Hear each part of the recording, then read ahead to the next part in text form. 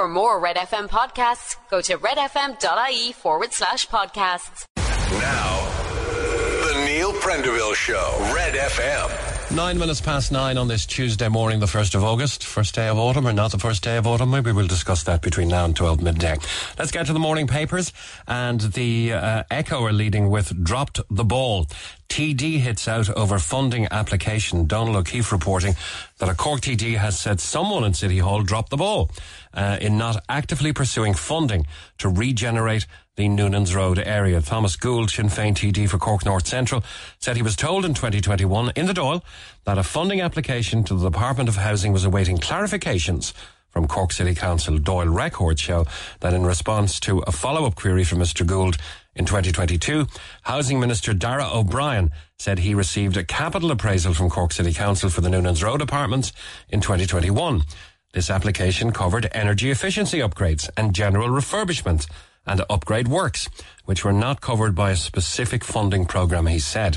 So Cork City Council have been informed by my department that they can apply for funding under the 2022 energy efficiency programmes, and funding may be available. But 3 weeks ago, Mr Gould and his colleague Cork South Central TD Donncha O'Leary were told the department had yet to receive a funding application from the council. Drop the ball is the headline. Faulty towers reply to Garda, also says the Echo. A Cork man made a violent threat against a member of An Garda Síochána, and when asked his name, he said, "I am from Barcelona. I know nothing." Ian O'Sullivan decided to use the immortal words of the Faulty Towers waiter Manuel at the height of the public order incident after midnight on Washington Street, when the 42-year-old saw Gardaí in Washington Street on July 1st. His first remark was, "What the F are you looking at?" Garda Ross Brookhausen then asked Ian O'Sullivan, presently living at Cork Simon community, to identify himself. That was when he made the Manuel-style reply. Check it out in the Echo. Also in the Echo today, signs needed to stop trucks on Blarney Street. The issue of trucks turning into Blarney Street has come up once again after a truck driver saw his vehicle become stuck at Friars Avenue at the end of Gronabroher Road just before the turn-off onto Blarney Street. What a very sad story. You'll have heard Rory talking about it in the news bulletin. 2 teens dead in Deb's night horror.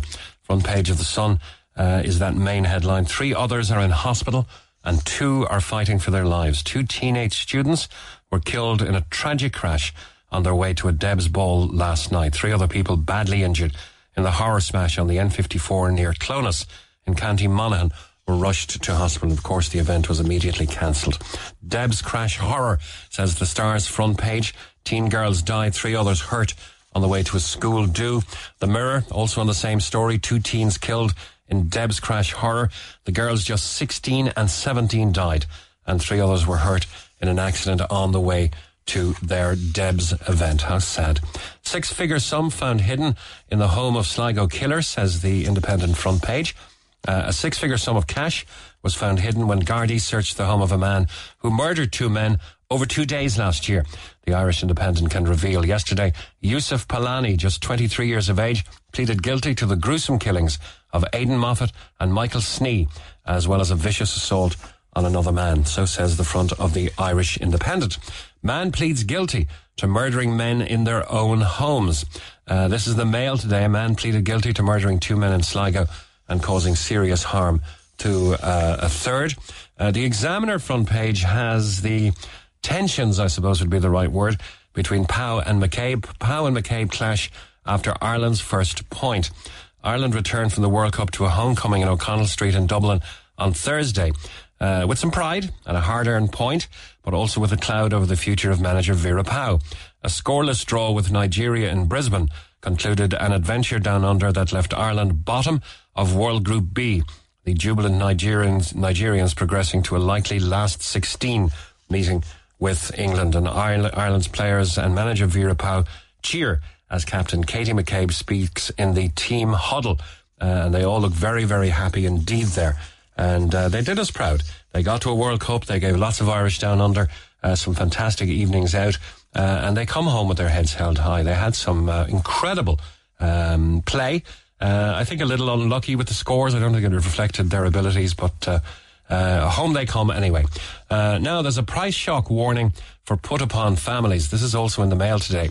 Households are being warned of further price shocks over the coming weeks, even as inflation eases off. Petrol, diesel, alcohol, streaming services, transport services are just some of the things going up in price, which will put further pressure on hard-pressed households. Meanwhile, residential gas and electricity prices remain at record highs, with only a small reprieve likely over the coming months, with renewed concerns over food prices, say experts. Got an email actually from our electricity provider to say your 1-year contract is up at the end of this month, August. So it must be almost a year ago in this programme that we spoke to one of the guys from GoCompare.ie, and immediately that day I went and shopped around on that website and changed electricity providers. And now, as the advice we gave at that time, comes the time to shop around again. And there are savings to be made if you have the discipline not to ignore the email and to go back online and compare your current provider to others, because there will be discounts for changing over. Fix now or lose a fortune is a very interesting article in the Mail today as well. Homeowners may be needlessly paying €6,100 in extra mortgage repayments by not switching lenders. We covered this yesterday on the programme with Joey Sheehan of mymortgages.ie. With rates predicted to rise above 5% in the next 6 months, mortgage holders coming to the end of their fixed rates are being urged to act now to secure deals of below 4% or face sudden repayment increases. Many are kind of sorry now they didn't go fixed at a much cheaper rate years ago. It will come down. It's not going to go up forever. We're not going to crash Europe into a recession or anything like that. But I think there's another 0.25%, possibly another extra 0.25% on top of that to go before we move into the downward cycle of interest rates. Not moving in certain circles. Diesel was put in petrol pumps. Saw this on the TV news last night as well. Motorists at one service station were accidentally given diesel instead of petrol in an isolated incident at the weekend. Circle K has apologised after it said it put the wrong fuel into the pumps in its Kill North service station, which is on the northbound side of the N7 in Kildare. So if you're a shopper of Circle K in Cork, nothing to worry about unless you're in Kildare on that particular 5-hour stint. For 5 hours on Saturday, all of the petrol pumps at the station were impacted by an isolated incident where diesel was inadvertently delivered into a petrol underground storage tank, the firm said yesterday. I wonder what it'll cost them to fix this mess. Circle K added that up to 87 customers, they went back on their CCTV, you see, up to 87 customers who passed through might have been affected. Putting diesel into a petrol engine, I'd say they are affected. If it was the other way around, you could take a little bit of petrol possibly in the diesel to increase the octane and clean out your engine. But the diesel going into the petrol engine could cause some serious damage.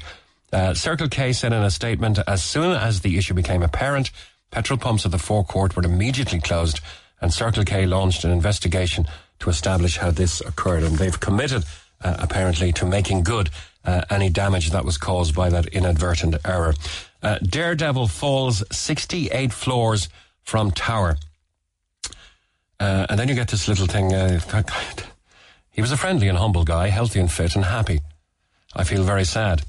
But the main shock, of course, is that a guy who was literally on top of the world, a daredevil photographer, trapped outside a 68th floor penthouse window, plummeted to his death. A maid is said to have seen desperate Frenchman Remy Lucidi frantically knocking on the window before he lost his footing. Police found the extreme sports enthusiast, 30 years of age, at the base of Hong Kong's 721-foot Tregunter 3 Tower, the highest of 3 residential blocks in the complex. Security cameras show him getting out of the lift on the 49th floor, climbing the stairs to level 68, where a door was forced open.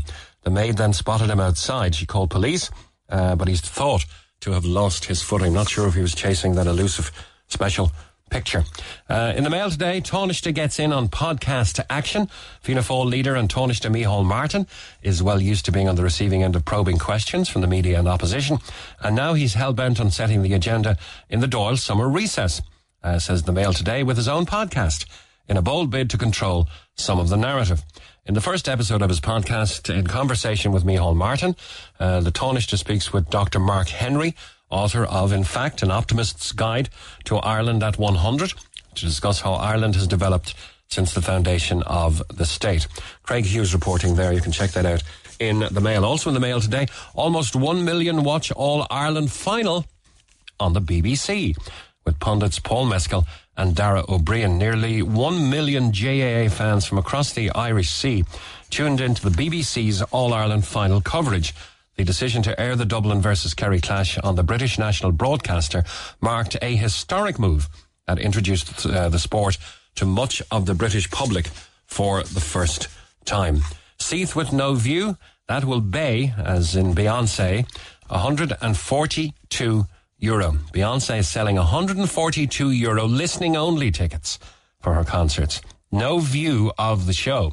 So they must be behind the sound desk or the support columns or something like that. Often seats that aren't sold because of there being no view. But if you can sell them for 142, I suppose the business hat on her says why not? The tickets are for her Renaissance World Tour, now on its US leg, and they're situated behind the stage, and give no glimpse of the crazy in love singer. And as a new €3 million Dublin bar, it's opened with, wait for it, double toilet cubicles. What, I wonder, would be the attraction? The new Bar and Swords features a unique toilet experience. It's called K67 Bar and Swords. It features its very own double toilet cubicles. And I'm looking at a picture one here. It's two bowls. They're closed, but they are within 3 feet of each other. Do you hold hands or what? Pass each other little notes? More than 3 million has been spent on the K67 bar. The K67 features its very own double toilet cubicles, and I suppose they say friends share everything. Now a Dublin pub is putting that theory to the test with new double toilets in their cubicles. It's developed by the McDermott Group and includes these cubicles. It was previously known as the Harp in Swords, part of the Carnegie Hotel, and the name of the bar, by the way, is taken from the air code of the Swords area. Would these be, you know the way ladies often congregate and go to the powder room together, shall we say? Would these be okay with some of the ladies that are listening this morning? I'm not sure if any of the guys would fancy sitting down next to each other to do their business. But I imagine for the cost of 2 toilets, 1 photograph in the papers today, the K67 bar in Swords has got thousands and thousands of euro worth of publicity.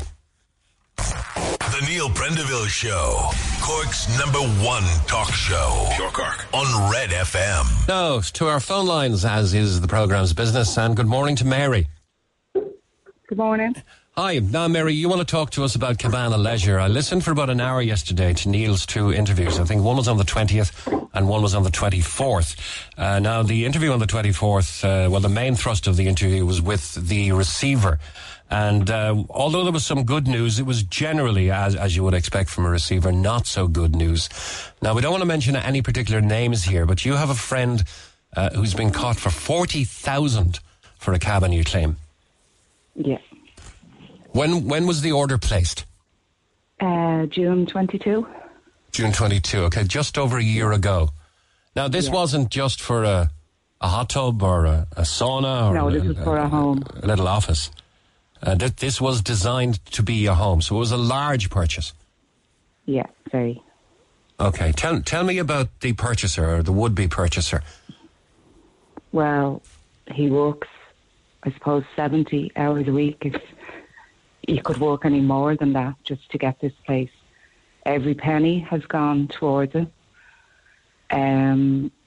He's been in touch with them, the usual, that everyone seems to be getting, the excuses, the supply issues, the same mistake, or the same story everyone seems to be getting. So he was in touch with them. He went down to them. He was promised the sun, moon and stars. And then 3 weeks later, they closed. Yeah. So they're closed now 3 or 4 weeks, is that right? Yeah. So obviously when he was with them 3 weeks ago, they knew things, or 4 weeks ago, they knew things weren't good. But they were still, promising the sun, moon and stars. Okay. How was the 40,000 paid? Was it paid? It probably wasn't paid on a credit card, was it? No. Which would have offered some protection. Yeah, it was EFT. Yeah, okay. So electronic funds transfer.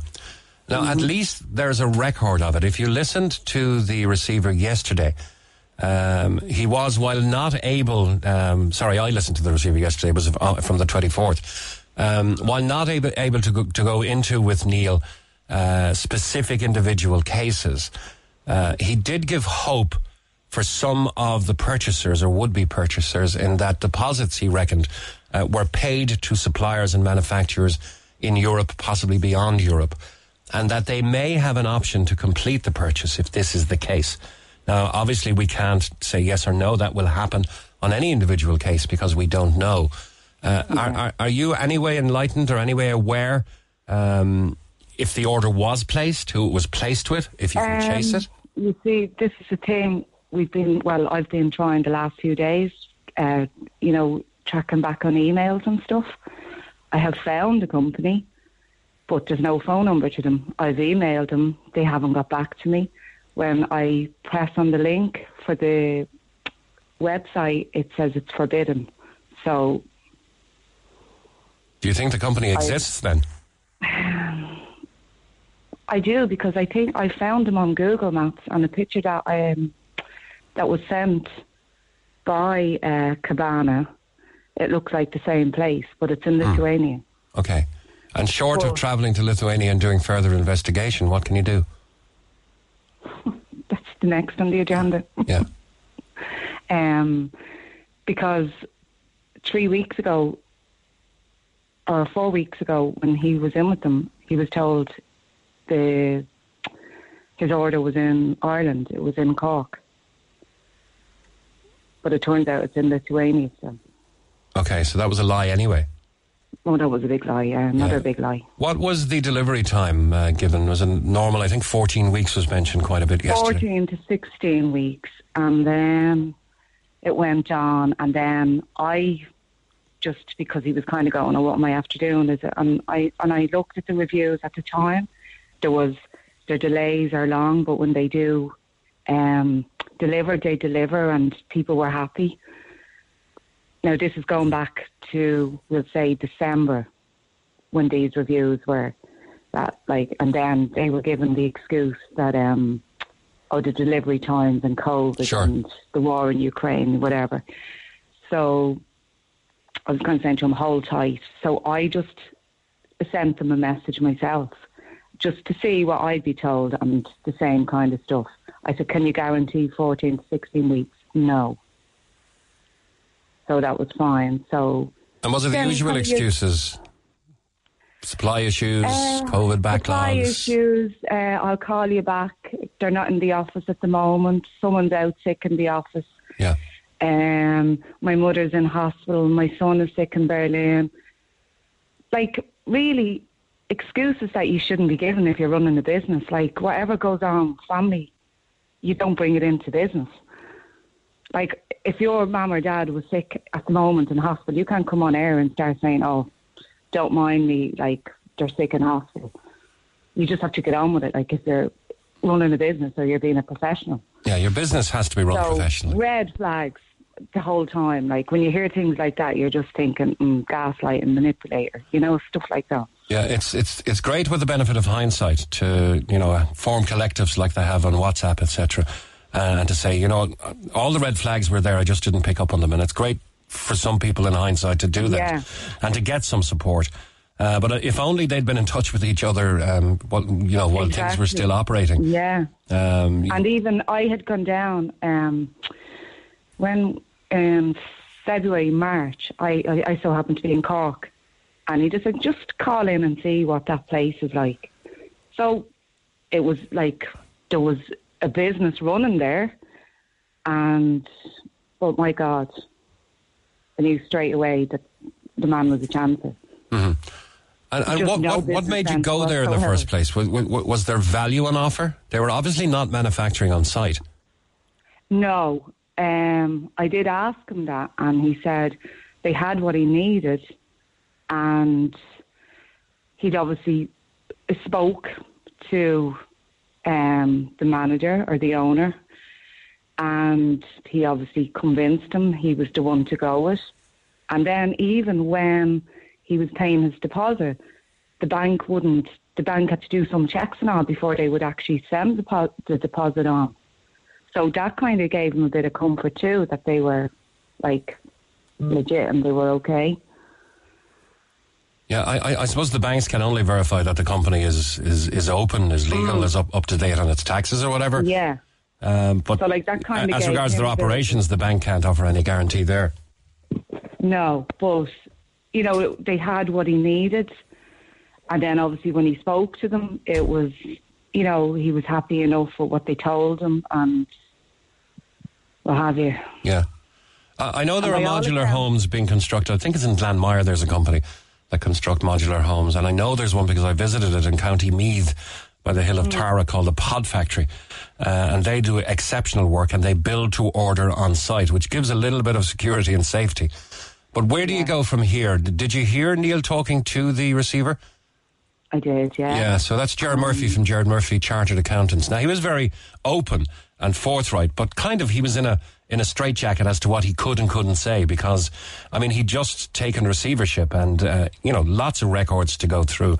He was able to say there's very little money in the bank, a couple of grand, but the hope for some individual people was given that once he tracks through each individual order and deposit, he may be able to verify that, yes, your unit is built, it's in pieces, it needs to be assembled, it is built, it's in Lithuania, and if you owe another 40 grand in it, I'm sorry, it's going to be, say, 45 grand. I'm being hypothetical here now.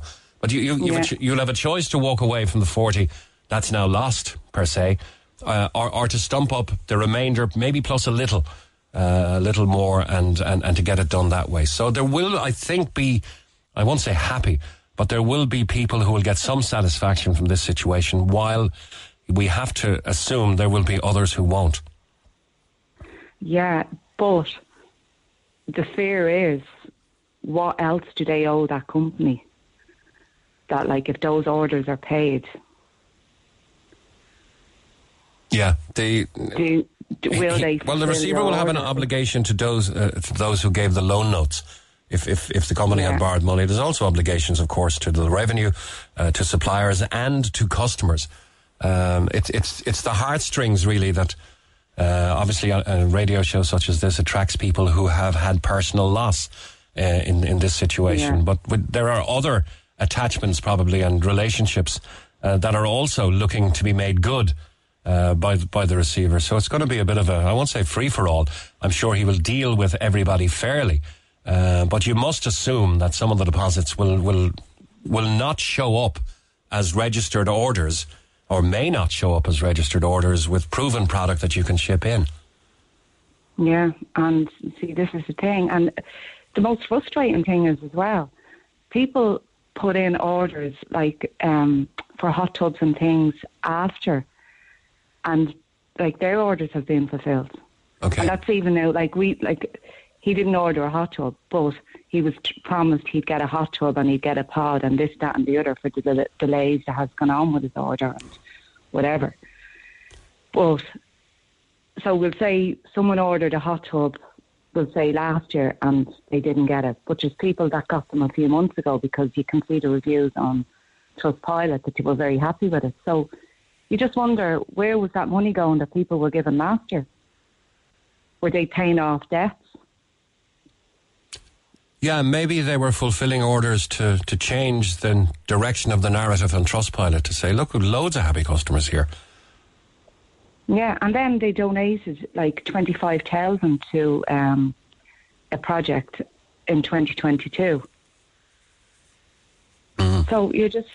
we have a texter here saying, I was on with Neil last week. I contacted the company in Lithuania. My order was never placed. Could you get that texter's... We'll see if we can put you in touch. Are you in any of the WhatsApp groups or support groups? Yeah. Okay. I'm also interested, because I don't want to pass over because you gave me some information. Your friend works 70 hours a week to get this, I suppose, house deposit together. Now, it is seen as a very cost-effective alternative to building a house. You mentioned your friend had this plot of ground, and this is often a way, sometimes not even needing planning permission, because some of these units can be assembled from the back of a truck and be deemed to be mobile if needed to be moved. So what's the state of play with your friend right now? Obviously stressed out. Stressed out in a very bad way. he finished up on his lease in where the place he was. So he's now actually living in a truck cabin. A truck cabin? Yeah. Not the cabin he was hoping to achieve, and not the cabin he was working so hard to achieve? No. Okay. Look, what we'll do is we'll put you in touch with that texter. It seems you have some common ground. Yeah. And that you kind of had your order tracked to Lithuania, had you? Yeah, like there was photographs of it on a pallet, but did someone just write his name on it, you know? Yeah.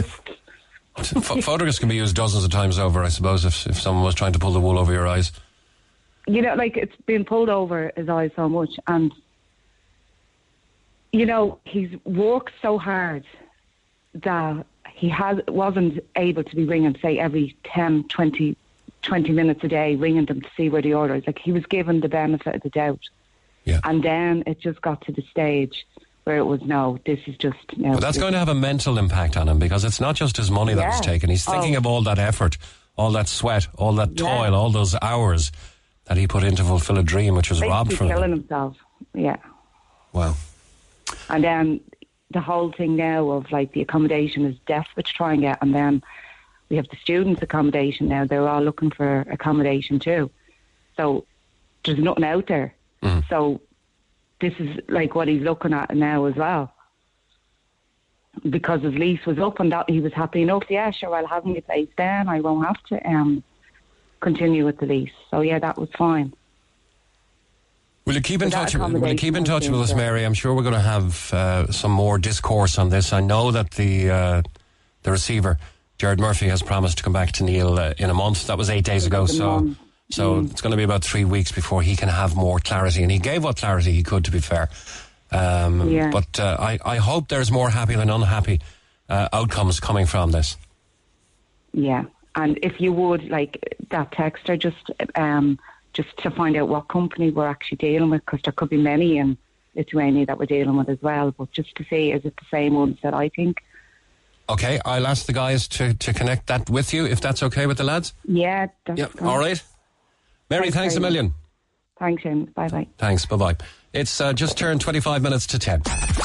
Neil Prendeville, Gold Imro Award winner for Speech Broadcaster of the Year. Cork's Red FM. Morning from the Neil Prendeville Show, and good morning to Luke. Hiya, Luke. Hi, how are you doing? Good. Now, you're homeless and you've been living in Travelodge, is it, for the last 2 years? Yeah, that's right, yeah. Okay. So, bring us up to speed on your story.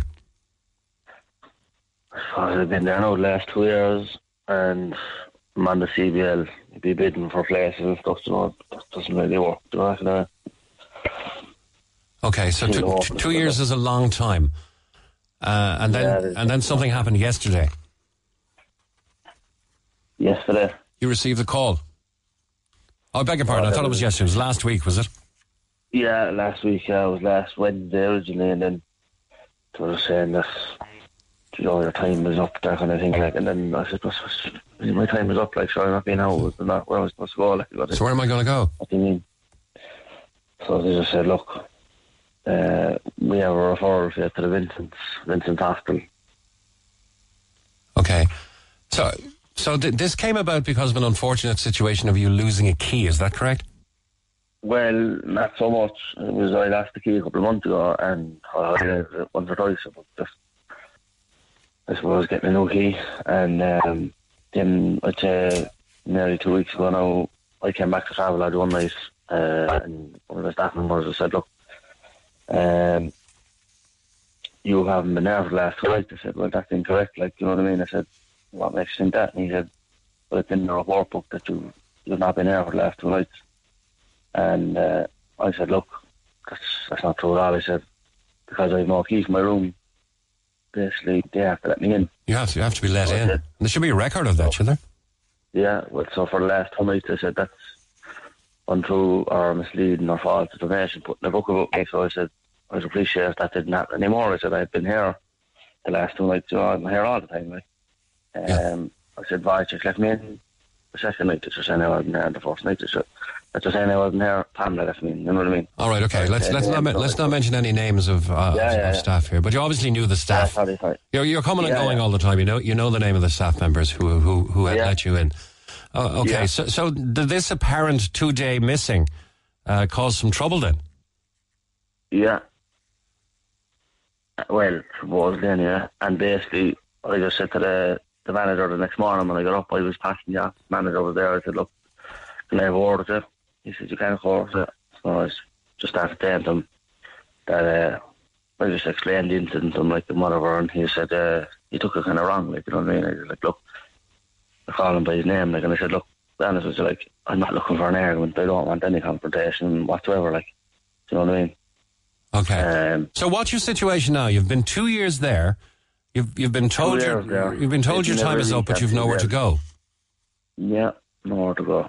No, they've asked me to, like they said the only place we can give you is the Vincent's Hospital, you know what I mean? But that's not adequate for me, like, you know what I mean?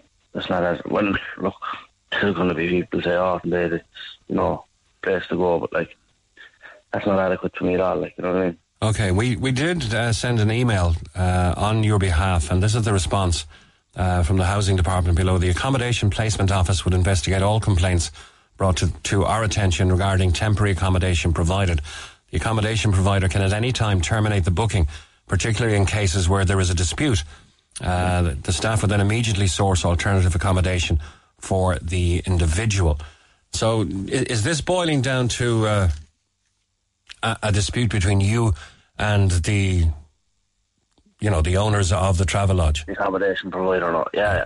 So what happened was the manager got quite abrupt because I asked him to carry out an investigation as he was the manager of the travel lodge hotel, and it was his duty to carry out that investigation because there was false information being put in the book about me. So when I asked him to do that, he became quite abrupt and didn't want to engage with me. And I said, well, I'd appreciate if you engage with me, Sam, because, you know, sorry, but... Yeah, try and control the expletives if you can. Yeah. I know you're under pressure. But, like, he just started closing the door in my face then when I just said, look, all I want to do is highlight the matter. And I said, no matter who it is, I said, if you're putting false information in the book about him and reporting it to the council, that could put my place in jeopardy, which is has at this stage. You know what I mean? Okay, so where do you stand right now? You've been told to vacate by when? I had to vacate last Thursday evening. Okay. I wasn't given any formal notice as to why I was leaving or when to leave. I just got a phone call and they expected me to pack my stuff and go. Where are you living now? Where are you staying now? Where are you sheltering now? At the moment, I'm staying in a friend's car. A friend's car. Okay, so you've nowhere else to go now, only the offer of St. Vincent. Yeah. Okay, and you're slow enough to go there, are you? I was very slow to go there, yeah. Very slow. I mean, I'm not an addict. I've never been exposed to addiction. I'm certainly not wanting or going to have afraid to be going in around there, you know what I mean? I've heard lots of things about the place, you know what I mean? I think people listening will know about the place, you know what I mean? There's some people walking past anyway, the street itself, and they won't walk past there because they've crossed the road walking past it, you know what I mean? Well, I'm sure St. Vincent's do amazing work, but... I'm sure they do. You're not the first person I spoke to who would be slow enough to go in there if another alternative can be found. So you're living in a car, it's not even your car, it's a friend's car. Yeah. Okay. Well, we're happy to highlight it for you. It seems like an unfortunate set of events that led you here. Did you ever, and please don't mention any names, did you ever have any reason for the staff where you were staying to dislike you or maybe... No. I'll tell you something now. The report that the manager from Travel Lodge put into the City Council was that I had an attitude with all the staff. And that's completely incorrect because I came back the evening that they rang me and told me all this was going on. And I was like, I'm going to do? I'm going to pull the staff in there now. Okay, well, let's see if the... And I did, and listen to this. They said, we didn't even know this was going on. They thought about, we don't have any problem with you. And their security staff were on as well. And they said that, look, I haven't a clue what's going on. Like, you know what I mean? It's probably a moot point anyway, because you've left the Travelodge now and you're living in a car. Yeah. Yeah, okay. Let's see where it goes. We'll keep on top of it, and we'll keep that communication going with the housing department. Let's see if we can rectify it for you. I'm not sure we can, but we... have you had any chance to appeal your case, or any recourse to finding out exactly why or what can be done? They said, when I asked them why and asked for an official response, they told me that it had come to the end of my time there. So, like, the Taoiseach said there a couple of weeks ago that people should only be in accommodation for 12 months, so I was there for nearly 2 years, like. Yeah. The end of your time should be when proper accommodation is found for you, wherever that may be. Exactly, like, adequately housed. Yeah. All right, Luke. The St. Vincent Hospital, but taking a step backwards certainly wouldn't be adequate, like, you know what I mean? Yeah. All right, well, we're happy to highlight it for you, and we'll stay on top of it as well. Thanks very much. Thanks, Luke. Best of luck with everything. Bye-bye. Thank you. Cheers. Bye-bye. The number one talk show in Cork. If it's happening in Cork, Neil is talking about it. The Neil Prendeville Show on Red FM. Coming up to 11 minutes to 10 o'clock on this Tuesday morning, August 1st. This is Mick Mulcahy in for Neil Prendeville. Now, a Cork TD has slammed the large increases in rent being paid by Cork renters, describing the housing situation for renters as a constant worry. Sinn Féin TD Thomas Gould said there's just no break for those renting in Cork as rents continue to rise significantly. He joins me in line 2. Good morning, Thomas. Or Tommy, shall we say? Tommy? Good morning, Mick. How are you keeping? I'm sure you prefer Tommy to Thomas, do you? Yeah, I'm easy going that way. All right, so the big consequence here, the rent increases, is really the quality of life. Because as you rightly say, you know, it's a huge proportion of disposable income, and therefore is always a constant worry. Yeah, well, you see, Mick, like, as you were speaking there to people earlier, everywhere related to housing is in crisis. Whether it's the social housing, private purchase, affordable, but rents are always actually one of the worst. Like, what we see now is we've seen the highest rents ever in the history of the country, and that's the same in Cork. Yeah, I'm not suggesting for a moment, by the way, Thomas, that those who are under the yoke of paying a mortgage are not under pressure either, but at least they're in under the roof, their own roof, their own home. With the rental, it's often a lot more expensive per unit, and because you're trying to save, it has a bad impact on your quality of life, your ability to socialise or to plan a holiday or do anything like that. Well, you see, they say you're supposed to pay 30% of your income in your rent, but what's happening now is people are paying 50% and more. So what that means is people aren't able to, let's say, furnish their home, buy a car, have health insurance, go on family holidays, look after their children the way they want to. It affects their whole quality of life, because, like, it's based on people being able to work, being able to pay their rent, being able to live. And what we see, and the people I'm talking to now, Mick, are telling me they've worked hard, they've got a good education, they've went to college or they've got an apprenticeship, they're doing everything right. And they feel like they're trapped in the middle. They feel like the government isn't hearing or doesn't feel them, the pressure that they are under. Like what we've been calling for, and Owen O'Brien, our party spokesperson, I sit on the housing committee in the Dáil with Owen. What we're looking for is a 3-year rent freeze, and we've been calling for that. At least that would give people would be able to budget then on how much they would pay rent every month. And we also want a ban on evictions. So what that would do is, because renters are terrified with two things.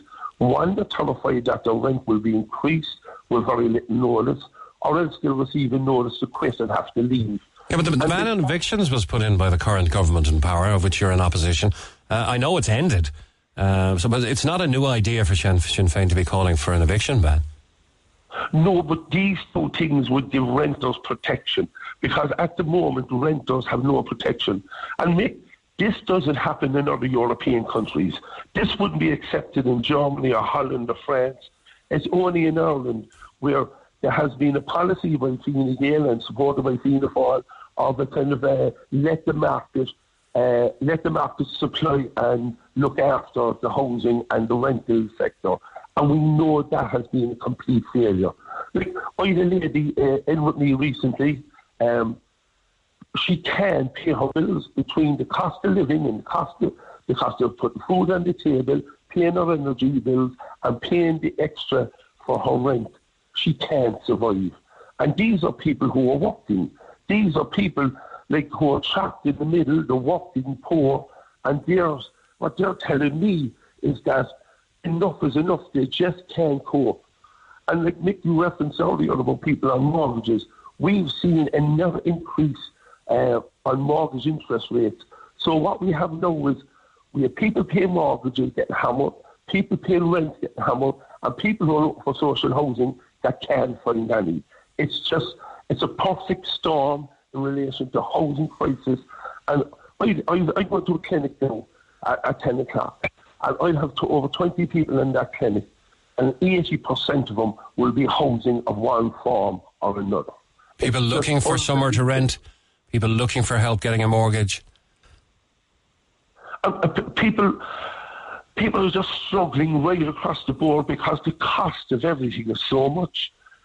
Like, I've had people on to me who are saying they have a choice now whether they pay their rent or whether they're looking at whether they can heat the house for the winter, and even the cost of electricity and food right now.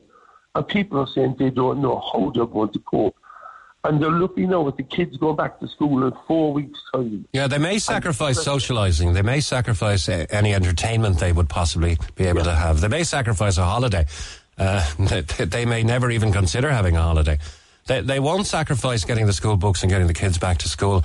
And they won't sacrifice, if at all they can help it, the kids going to see the doctor and paying for that. They probably will sacrifice themselves going to see a doctor. And there's the slippery slope to bad health. And the thing about it then, Mick, what kind of a standard of living or what kind of a quality of life when parents and people have to avoid going to the doctors or avoid looking after themselves because they're so worried about paying the rent or so worried about making sure the kids have everything.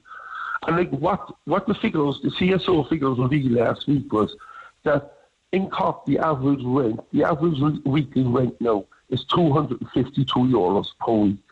That's up 40% since 2016. That's nearly a double. Like, how can ordinary people's wages haven't doubled since 2016? Thomas, you and I are both old enough to have lived through the recession of the 80s and the crash of 2008. But there are many who would say it's never been so bad in Ireland now.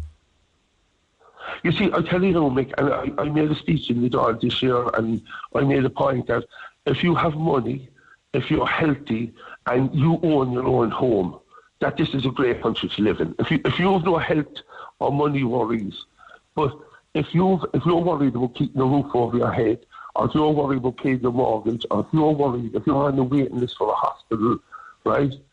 For those people who are struggling, and I'm talking to pensioners, people who have worked all their lives, who are now struggling to pay their bills, and they feel abandoned by the government. It's like, Nick, I remember the mass immigration. Some of my best friends went all over the world. I decided to stay, even though I considered leaving a couple of times. People feel very angry at the moment. They feel very left down by the government, and what they're looking for is a bit of help. And the Taoiseach and the Taoiseach are saying that there will be help in the budget. The budget is October. This is August. People need help now. We had the same situation last year where help was postponed until the budget.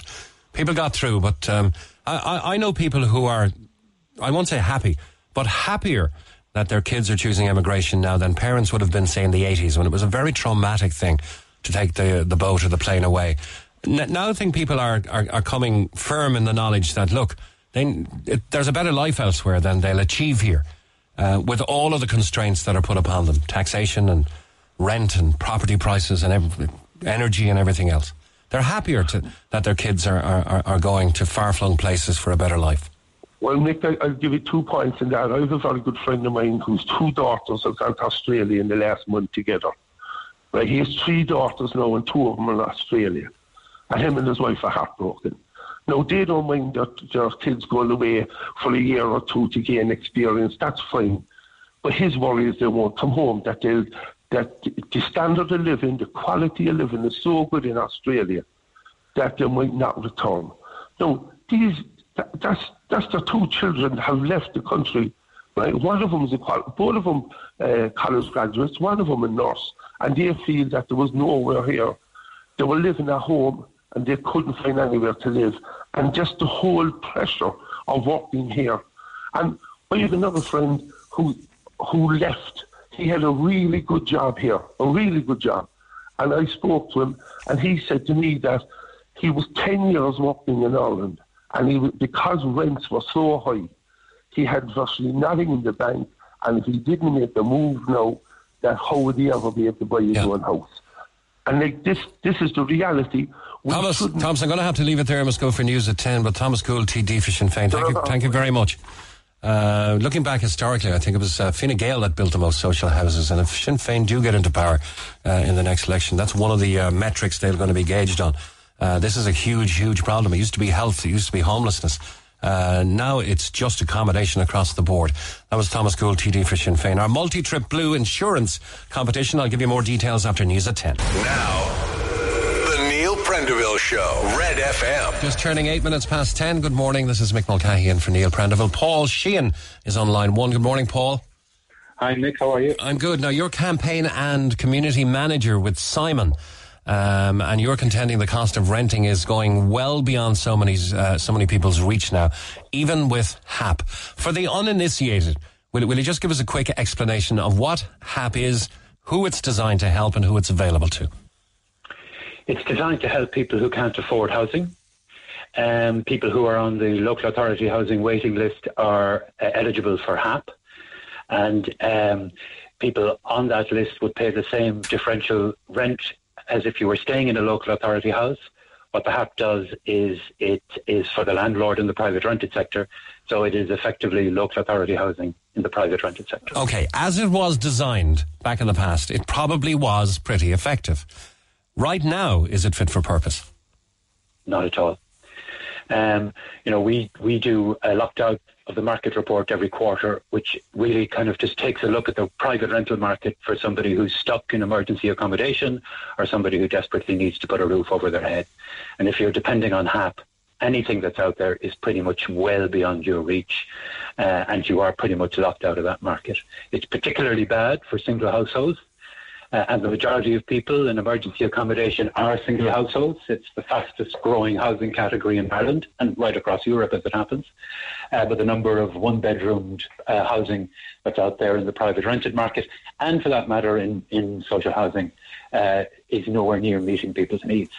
But, if you are depending on that HAP payment and topping it up with the differential rate, which is calculated based on your income, you haven't a hope, really, of securing anything in private rented. Okay.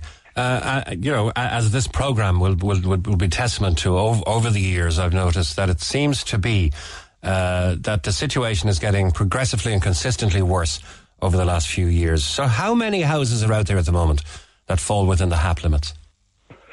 Pretty much nothing, really, Mick, to be honest. The last locked out of the market report that we did covered June. And in Cork city suburbs, there was just one property within HAP limits, and in Cork city centre there was nothing. And that's been pretty much the case for the last 2 to 3 years. Yeah, and it would seem to me as well that it's evidential that the supply of private housing to the rental market, and there are many reasons for this.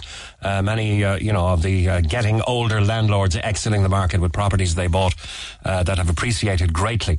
So the supply of private rental properties has been kind of decreasing slowly and steadily. Yeah, I mean, there's a few factors coming into play at the same time, really. You've got the supply of private rented properties falling. You've got the demand for private rented properties rising. And that's really feeding into an increase in rents. And when you're looking at average rents of $1,100-1,200 a month for a one-bedroom property, I mean, even if you're working, that's well beyond your reach. So there's the basis of your locked out of the market report. So you're effectively locked out of the market, even with HAP. Absolutely, yeah. And, every day we hear stories, people, they're just, logging into Daft every 20, 30 minutes, seeing what's up there. More often than not, you're asked to send an email. Quite often you don't get a reply. If you do get a reply, you're joining 12, 20, 25 others in a queue to view a property in an open viewing.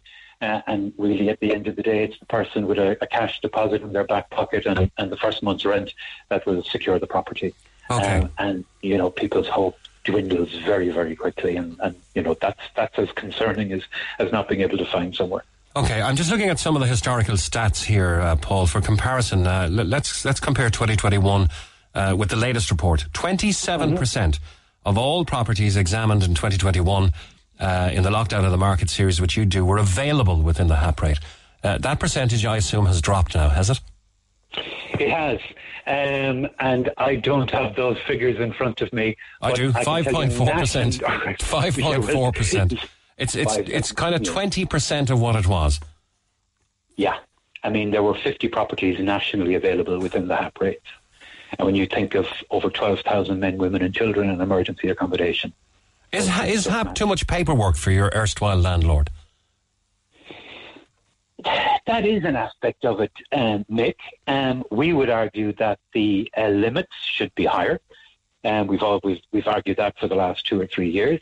That the limits to HAP don't match what's out there in the market.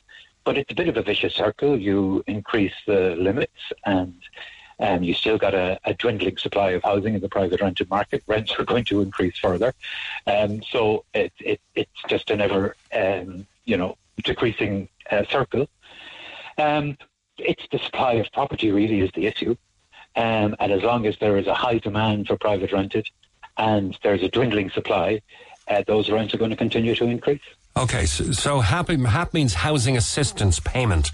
And as the supply dwindles and as costs go up, surely the HAP bans or is it a different allocation for each individual person? Is it means tested or situationally tested? It's geographically based. So, for example, in Cork City, a single person would be entitled to €550 per month under HAP. That would increase for a couple or a parent with one child and so on and so forth. And then on top of that, you would pay what's known as differential rent. Differential rent, that's what you'd pay in a local authority house. That's based on your income, and that differential rent can rise and fall as your income goes up and down. So it's based on what you can afford to pay. And when you add the two together, and particularly if your income is low, you're nowhere near meeting an €1,100-1,200 rent per month for a one-bedroom property and increasing for 2 and more beds in a property. Okay, so effectively what you're saying, Paul, is that the private rental market is pretty much closed off to most people here. So now you have an ever-growing queue of people waiting to try and secure social housing, enough of which are not being built. Yeah. Like the housing system is broken, Mick. It just is broken. It's not fit for purpose. It is not meeting the demand that there is now for housing. And whatever way you look at it, it's not going to meet the demand that will be there over the next 5 to 10 years for housing. Mm-hmm. And the real grim reality of that is we're going to be, looking at a housing and homeless crisis that we have been experiencing for 4 or 5 years, continuing for another 5 years, if not more. Okay. Tell me a little, Paul, if you will, about the Cork Simon community and who you're looking after. Well, traditionally, Mick, we would have looked after, very complex cases, people who, experienced trauma in their young lives, which impacted on they becoming homeless. People with mental health, physical health problems, alcohol, drug issues, all there. And once they become homeless, then that's another trauma on top of the trauma. But in recent years, we've been also meeting people who just can't put a roof over their head and can't find a place to live that they can afford. And more recently, we've certainly met people who are working, who are in full-time work, and still can't afford to put a roof over their head. And is Cork Simon Community Near facilities there, which are near the? It's near the Jury's Inn, isn't it? It is. It's there between the bus station and Jury's Inn on Anderson's Quay. Are you designed for medium to long-term residents? Well, we've always argued emergency accommodation should be for the short term anyway. It should be for an emergency. It should be for as long as a person needs it until they can find to put a roof over their head. But increasingly that's, non-existent. We have people there long-term homeless. We have people there for many, many years. Most of the people there are single households or single adults. Last year, half of single adults in emergency accommodation in the southwest were long-term homeless. Initially, it was designed to accommodate 44 people. That was increased to 47 people back in the day. We added 16 mattresses on the floor for 8 hours a night in our day service to accommodate a growing need. That was back in 2017, I think. We thought they'd be temporary. I saw them being deployed on the 6-1 News, if you remember, about 2 months ago. Yes. Yeah, that's right. They're still there. They're still full. And what used to be a building that was accommodating 44 people on an emergency basis is now, of a night, about 72, 73 people. So you're nearly at double what your design capacity was. That's right. Okay. And it's packed to the rafters. It literally is packed to the rafters. Every spare space that we can find is in use. Okay. And you've got a mixture there of people who have very complex needs, whose almost pathway into homelessness was inevitable from a young age, together with people who just can't put a roof over their head, trying to get a night's sleep, going out to do a day's work. It's a crazy mix, really. Are you fully government funded, Paul, or is it you depending on fundraising? We're dependent on fundraising. None of our services are fully funded, Mick. We are providing services on behalf of the state, but none of them are fully funded. And if we didn't fundraise, we wouldn't be able to operate them. Mm-hmm. Okay, we salute you. I know you're at the coalface, but my daughter works with you actually for a while, and she's finished her education and has moved on now. She was one of the girls putting out those mattresses on the 6-1 News. That's why I remember her. Okay, right. I didn't know that, Mick. I didn't know that. But we do. We have full-time volunteers who come here from Ireland now, but also from around the world for 9-12 months. Yeah. And they're always young people. They always describe it as an eye-opening experience, a formative experience. Most do continue into social care. Tommy Tiernan worked with you guys, didn't he? I think there is a story going around that there was. He might have volunteered for us for a short while. Yeah.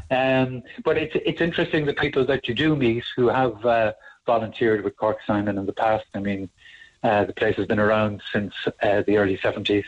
So I guess anybody who's spent any time in Cork would have had some contact with the community.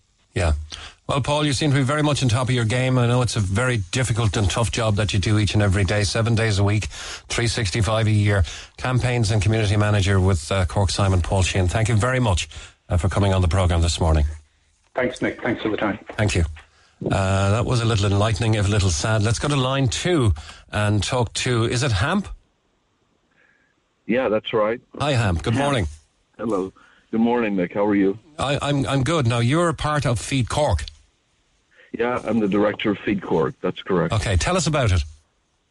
Well, Feed Cork was started as a community outreach of Cork Church. We're located on Lower Oliver Plunkett Street, right up the street there from the Simon community. We started 6 years ago to help on the other side of homelessness, excuse me, to help keep people in their homes. So we just started an emergency food supply back in 2017, May of 2017, and really didn't fully grasp probably the need at the time. We started out, I think, supporting with 5 baskets of food, and that quickly grew. Since then, we've done over 50,000 food parcels. Wow! So you're helping to alleviate food poverty. Yes, that's right. But the goal of it was to help people that are in that pinch point, that are struggling to pay the rents, to give them a little more money to help them stay in their homes. You know, that's where we started. It's a very noble venture and one that's very important because they won't sacrifice food. They can't. No. And often the rent or the mortgage will come under pressure. So if you're helping them to, to meet that demand to eat and put food on the table, then there's a little more to go around, as they say. That's right. Okay. Have you seen your charity grow? Yeah, we've seen that we've expanded our services. We've been able to grow in what we're able to offer the community. We've seen the numbers grow. I think I spoke with someone there yesterday who rang me. Since last year, January of last year, 2022, we've doubled our clientele. So we've seen a huge increase. We went from 1,300 clients, and that would represent probably 900 families. The rest of those would be made up of individuals. Now we're over 2,000 families and roughly 1,100 individuals that have accessed us over the last year and a half for emergency food help. I would imagine the majority of those you're helping would be Irish, but there are other elements as well. You're going to have, from pensioners to students. You're going to have foreign students, that's perhaps. You could even have people in middle class who are facing that pinch point. That's exactly right. So it's a broad range of people that we help. We did see a shift earlier this year. We had a lot more people that, as you would say, working class families that would come in were starting to access emergency food helps just because maybe they were already they were keeping their head above water, and then for one reason or the other, unexpected medical bill, whatever, they were hit. I think someone there earlier, it may have been Tommy Gould, talked about that, about how if you have your housing and your health care, you do very well here. But if any of those, the rising rents, that's been an issue for us.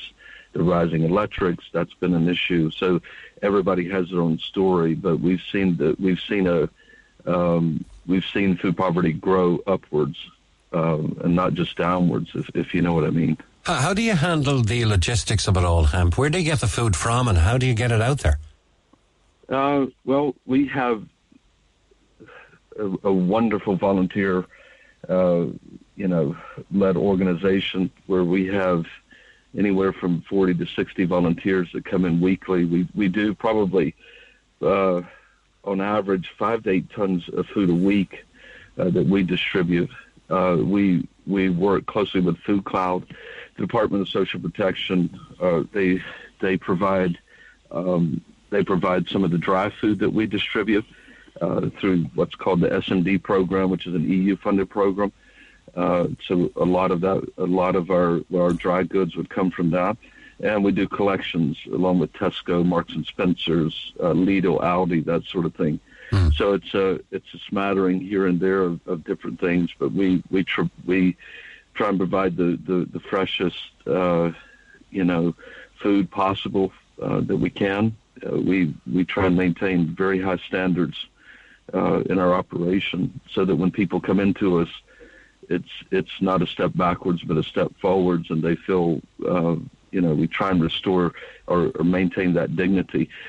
So we set up a kind of a shop that people can come to and they can choose what they want. So we went from just delivering pre-made food baskets to now people come in.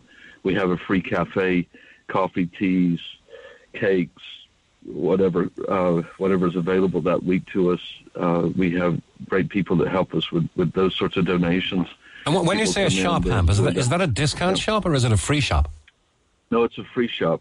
It's a free shop. So they come through and they're able to choose from the fresh, frozen section, helped by the volunteers, and then they go over to the dry goods. And so they're able to choose there what they want. So that's how we have it set up currently. Within reason, I imagine. Oh, yeah. We have a select. Now, if they would want, whatever we have on display, if they want one of each, they can have that. But we don't. Yeah, we're everything is rationed accordingly to what we would have on offer. Okay, and it's not just the food poverty that's creating and enforcing the pinch point, I suppose. It's also back to school, and you've done a lot of work in that regard. Yeah, that's right. So we've worked with the Department of Social Protection over the last 4 to 5 years and providing the back-to-school packs, the stationary packs, and they depending on which level of education the children are in, from junior infants right up to leaving cert, we provide a stationary pack, and they're actually very good packs. Last year we did 3,500. This year we've received 4,500 packs, and we know it's just that extra bit to help families, and we support schools with them as well. So we make deliveries to schools. So if anybody's out there listening, we work closely with the DESH schools here in the city, and if they need the extra supplies, we have them. So we will have a couple of dates coming up soon. We don't put the dates up because there could be a failure in the delivery. So in the next couple of weeks, we're going to be handing out 4,500 school packs. And you can actually go on, if someone's listening in need of that, you can go on, just watch our social media, and the dates will be put up there. We usually do it, we do it for our clientele, and then we open to the public on a Friday and a Saturday. So there'll be 2 weekends this year, it looks like. On a Friday and Saturday, we'll be opening up and distributing the school packs. Yeah, it's almost ironic to me that a government department would be sending you 4,500 copybooks, folders, pencils. It's almost tacit acknowledgement from a government section that things are really, really bad out there for the people who elected us. Yeah, I agree with that. I would agree with that. You're obviously a man with a very big heart, and you continue to give hemp. Is that a U.S. or a Canadian accent? That's a U.S. accent, but I've been here for 12 years now, so my days of being a blow-in are over, I think. Now. What brought you here? I came to work with Cork Church, so I came over. My background is Christian education, so I came over to help with the training center, and then I wound up doing community outreach involvement and getting out in the community. So that's what I've been doing the past 6 years, and it's been a wonderful journey for us. But as far as being connected in the community more, I don't know if you know this, but we do a wonderful program every weekend with the DESH schools. We take referrals from DESH schools of children that may be struggling, be going hungry at the weekend. And so we partner with Brook Foods, and we deliver in 7 ready-made meals on the weekend to children in need every Friday, 52 weeks of the year.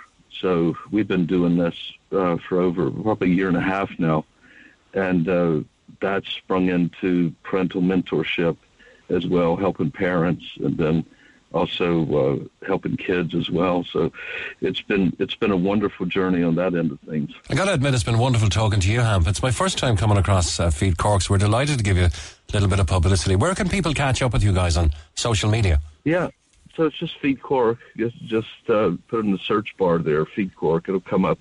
Instagram, Facebook, and we have a website, www.feedcork.com. Okay, fantastic. More about what we do. It's been great talking to you. You're obviously a man with a very big heart, and I can tell that you're fulfilled by the good work that you continue to do. So well done, Ham.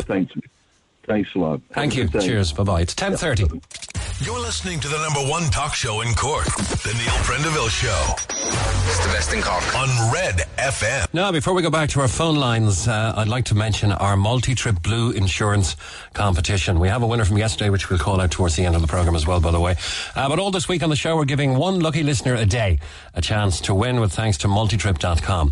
So if you're looking to book your next holiday, you can pack multitrip.com with all of your holiday essentials, and it's surprisingly affordable. For more information or to get a quote, see multitrip.com/IE.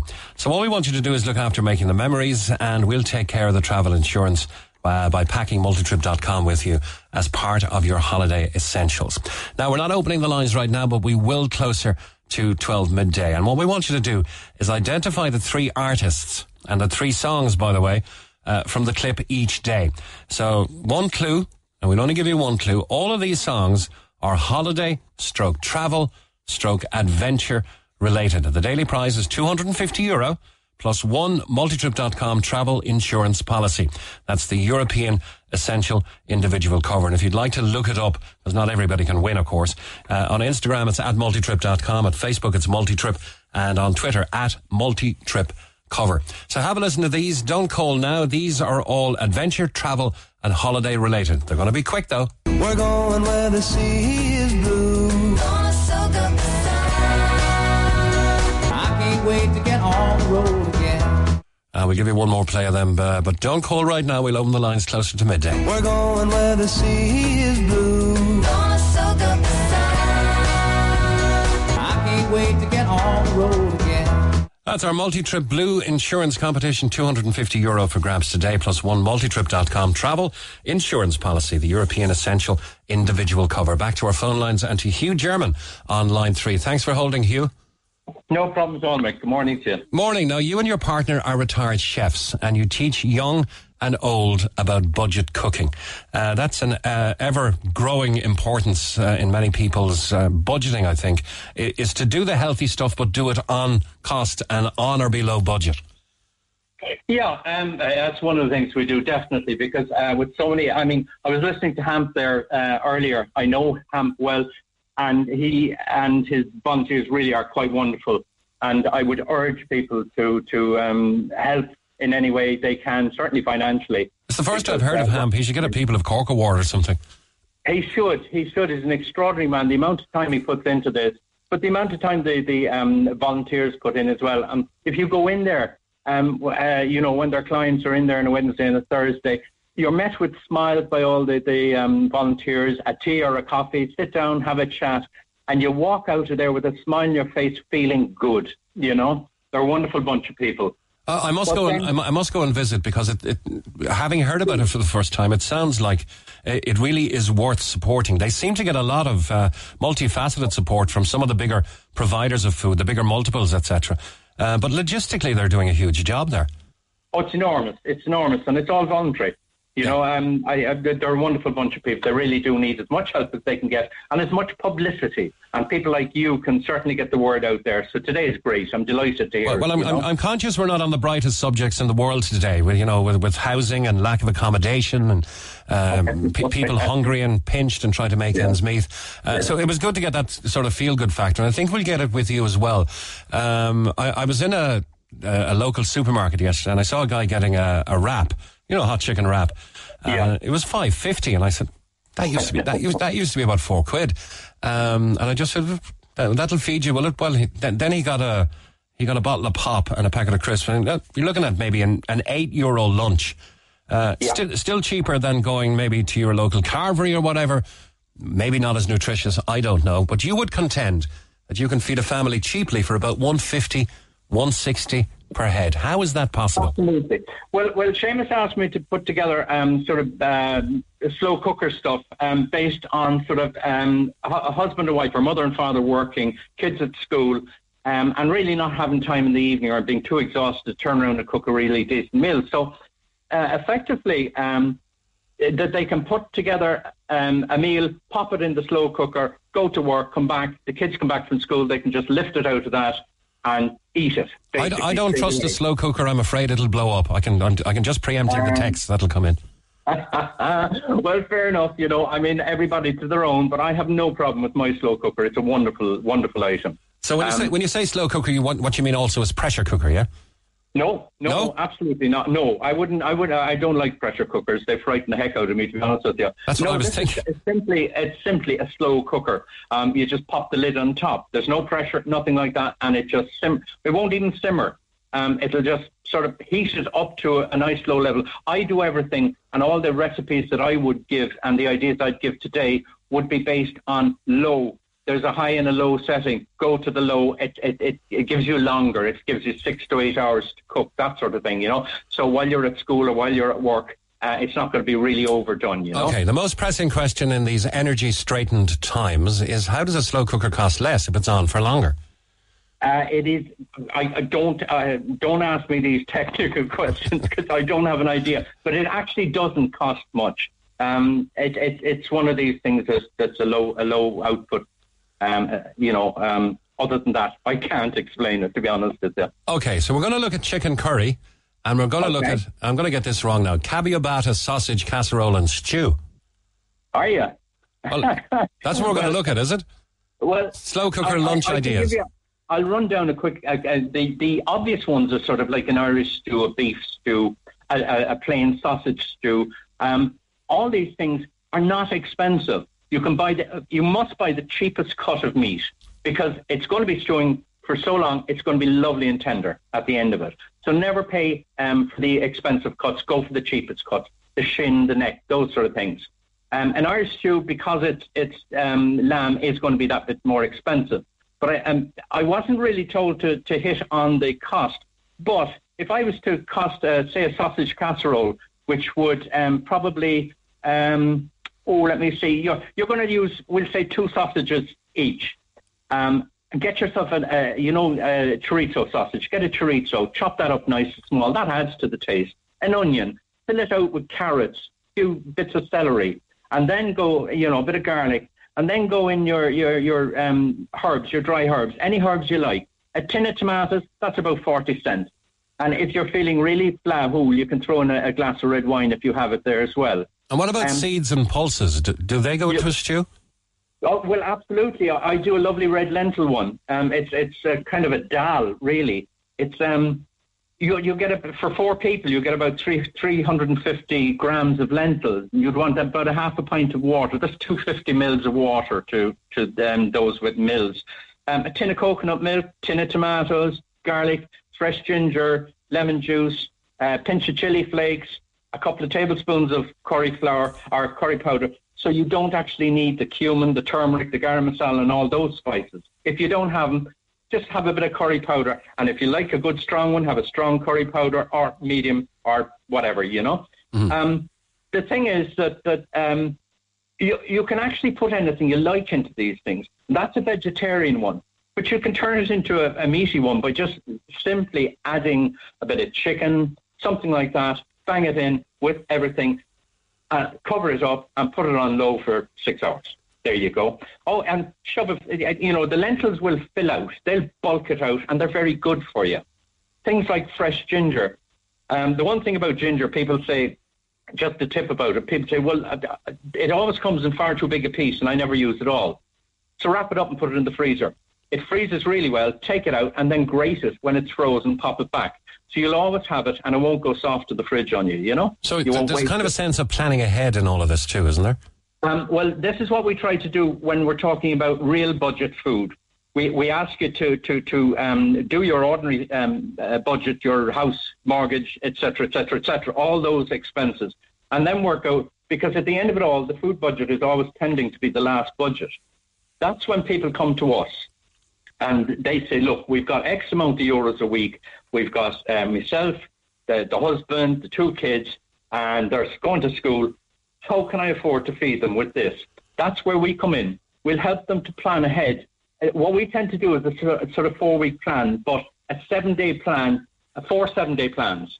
And we'll ask them about their breakfast. And we'll suggest things like overnight oats and, porridge and stuff like that, the slow release food. It's great because that'll keep them going until lunchtime. If they're taking a sandwich to lunch, the kids, for instance, don't put it together at home. Leave all the separate ingredients together. Put it together just when you're going to eat it, because you have a lovely fresh sandwich. Then you don't have a mushy old thing that's been in the box all day, You mean bring your butter separately and everything? Well, yeah, why not, the initial expense is probably in a plastic lunch box. Sure. But keep everything separate. And that way you don't have it. It's nice and fresh when you eat it. Or a roll or a wrap, whatever you're using, Now, Hugh Jermyn, you and your business partner are retired chefs, so you're speaking from a position of experience. I'm also cognizant that you're not offering a service for sale here. You're working with low-budget families who are struggling to make ends meet after the bills have come out, and your service is free. Absolutely. I mean, the particular families we're working with, they can't afford it, so we don't charge them. The one thing I'm trying to get across, Mick, is, one of the hardest things to do in life is to ask for help when you're in trouble. It's a difficult thing to do. People have their pride, they feel sometimes they're going to be judged. Well, if I wanted to be a judge, I'd have done law, and I didn't, so I'm not. They're embarrassed by their situation. They have no need to be. Everybody has their pride, but sometimes pride can be misplaced, and in these cases, it can be misplaced. What we want to do is basically say, look, we're putting an arm around your shoulder, sit down there now, tell us what you have, and we will show you how to plan your meals for a week. And they say, well, sometimes they say to us, well, I don't know what to do. We say, right, get everybody, sit down, and all of you, kids and all, write out your favourite dishes. And you'd be shocked at the amount of dishes they come up with. So what we do then is we pick 7 of those for the week. And what we try to do, we'll say, just give you an example, because one of the great problems with food is the waste of food. And we teach them how to cook cleverly. So we will organise a week's plan and 7 main courses. We will organise the breakfast and the snack food and the sandwiches as well within the budget. But we'll say, for instance, on a Monday we're going to have a spaghetti bolognese. Well, we suggest they purchase enough meat to make a double dose of bolognese sauce. And then we'll turn that into a lasagna for Wednesday. Okay? Okay. So we've 2 meals there. On a Tuesday, we'll have a chicken something. I always suggest you go for thighs, chicken thighs. They're cheaper. Don't buy chicken breasts. They're too expensive. They're not good value for money. Chicken thighs are great. Depending on how many is in the family, you know, the packet has maybe 4, 5 or 6 thighs, you know, and you'll work out yourself how many each will eat. You can make up simple sauces. I suggest to people that they make a tomato sauce at the beginning of the week. You know, a couple of cheap tins of tomatoes, an onion, bit of tomato puree, etc., etc. Whiz it up. If you haven't a whizzer, get a potato masher and mash it all up. And you have a tomato sauce there for the week. You can have it for a pasta sauce. You can add bits and pieces to it, maybe a little bit of chicken to that, or a bit of ham or something. We don't suggest processed foods, but then it's difficult not to buy them this day and age because, you know, they're available. But what we ask people to do is we then sit them down. They've got their dishes for the week. Then we work out the ingredients that they will need for each of those dishes. And we'll say, well, okay, at the end of the week, all you're going to need is 4 carrots. So don't go out and buy a kilo bag of carrots. Go out and buy 4 loose carrots. That's all you need. There'll be no waste there. So only buy what you need. And when you go into the supermarket, don't be conned by this huge big, I'll get this, you know, thing for half price and what have you. If you don't have it on your shopping list, don't buy it. At the end of the week, you'll probably find that of those 7 meals, we'll say for the 2 adults, those 7 meals, so there's 14 there, you'll probably have at least 2 portions left over. So you've got a free day ahead of you going to the next week. It's extraordinary how, you know, you make a stew and you think, well, that'll do 2 of us. At the end of the day, there's a 3rd portion left. So, I mean, none of us mind eating the same thing maybe 2 days later, you know? Mm-hmm. So we're saving the money. If a hypothetical couple, and I suppose I must ask you, is this a one-to-one service or is it a classroom sort of a setting? Well, at the moment it's one-to-one, but we're finding it difficult to get people to, I suppose, break whatever it is. You know, we want them to know that it is a confidential service, that it's a free service, and that there's nobody judging anybody. We're all in trouble. We've all had problems in the last few years, and it's getting worse. So if a hypothetical couple came to you, Hugh, and they say, look, we've got 150, maybe 170 to spend on food for the week for our family, but I'm concerned that I'm not giving them the wholesome nutrition that they need. Can we use that budget and your advice to feed my family better? Absolutely. Absolutely, 100%. A lot of, we have a problem with a lot of kids not liking veg. So our suggestion is make a nice bit of mince of some sort, right? And get your carrots and get your celery and get your peppers and get in mushrooms and everything and whiz them up and mix them. It actually gives you a much nicer taste to your dish anyway. But they don't notice chunks of veg in it, so they'll eat it. And I've tried that with my own grandson, who he wouldn't eat anything. And he absolutely adores the cottage pie now, and all the veg is all whizzed up and cooked up. And so it's sort of like a sweet veg puree or something? Not quite pureed, but yes. it's sort of tiny little bits and pieces. You don't want it as a puree. It's rather yucky. But you chop it so smallly that they don't notice that it's a vegetable. Yeah. How can people get in touch with you, Hugh? It seems like a very valid and worthwhile service. I can give you a phone number. Please do. I will, and it's 086 85 95 401. 086 85 95 401. Well, Mick, we'll meet them in their own homes, or if they don't want that, we'll meet them out for a cup of coffee somewhere, that sort of thing, and we'll go through it. Whatever we talk to them about is between them and me and nobody else. So you're obviously passionate about this. Is it a sort of a fulfilling hobby, though? Well, it's more than a hobby, because I suppose what we're pushing towards is actually teaching kids how to cook as well. Because there's always been a major problem with children leaving home and going to college and what have you. We noticed this pre-COVID many years ago, that there was an awful lot of college kids in trouble because they couldn't cook. Now, they can all fry an egg and fry a rasher, but it's horrendous over a long period of time. It's doing them no good. And they need nutrition. They need proper food when they're learning. So we want to catch kids at, say, a transition year level, because they've more time to fit in the class. And it's basic cooking we want to show them. So your fast food budget as a student in third level could be much better deployed, and you'll have much better crack and fulfilment in making something healthier yourself. Yes, in a word. All right, Hugh. Thanks a million. Best of luck to you and your business partner. You're both retired chefs. Hugh's number again is 086 8595 401. One final question we have from a texter. What about air fryers? Are they a fad, or do they save money? I have one of them too, and they're just great. Love them. We'll leave it at that. Thanks, Hugh. I do. All right, thanks, mate. Thank you. Good morning. Cork's #1 talk show. The Neil Prendeville Show on Red FM. 7 minutes to 11 o'clock. Good morning from the Neil Prendeville Show. Jerry Garvey is the Regional Administrator with the St. Vincent de Paul. Good morning to you, Jerry. Good morning. How are you this morning? I'm good. I realise we're not on the happiest of topics, but there's some great positivity and great volunteers and great action happening out there in the community. And you guys, of course, have been community-based and assisting for dozens and dozens of years. We'll talk about the big rush back to school, and I know we're depressing people saying if you subscribe to the Celtic calendar, we're in the first day of autumn, having not had a summer. But the big rush for school won't happen kind of till the middle of this month. Yeah, that's right. We have it every time, every year around this time of year. People are kind of, I suppose, in their holiday mode in one sense, but they're also thinking ahead of the next couple of weeks when they're going to have to face into buying uniforms, books, all the back to school costs, and worrying about all what that brings for the coming year for them.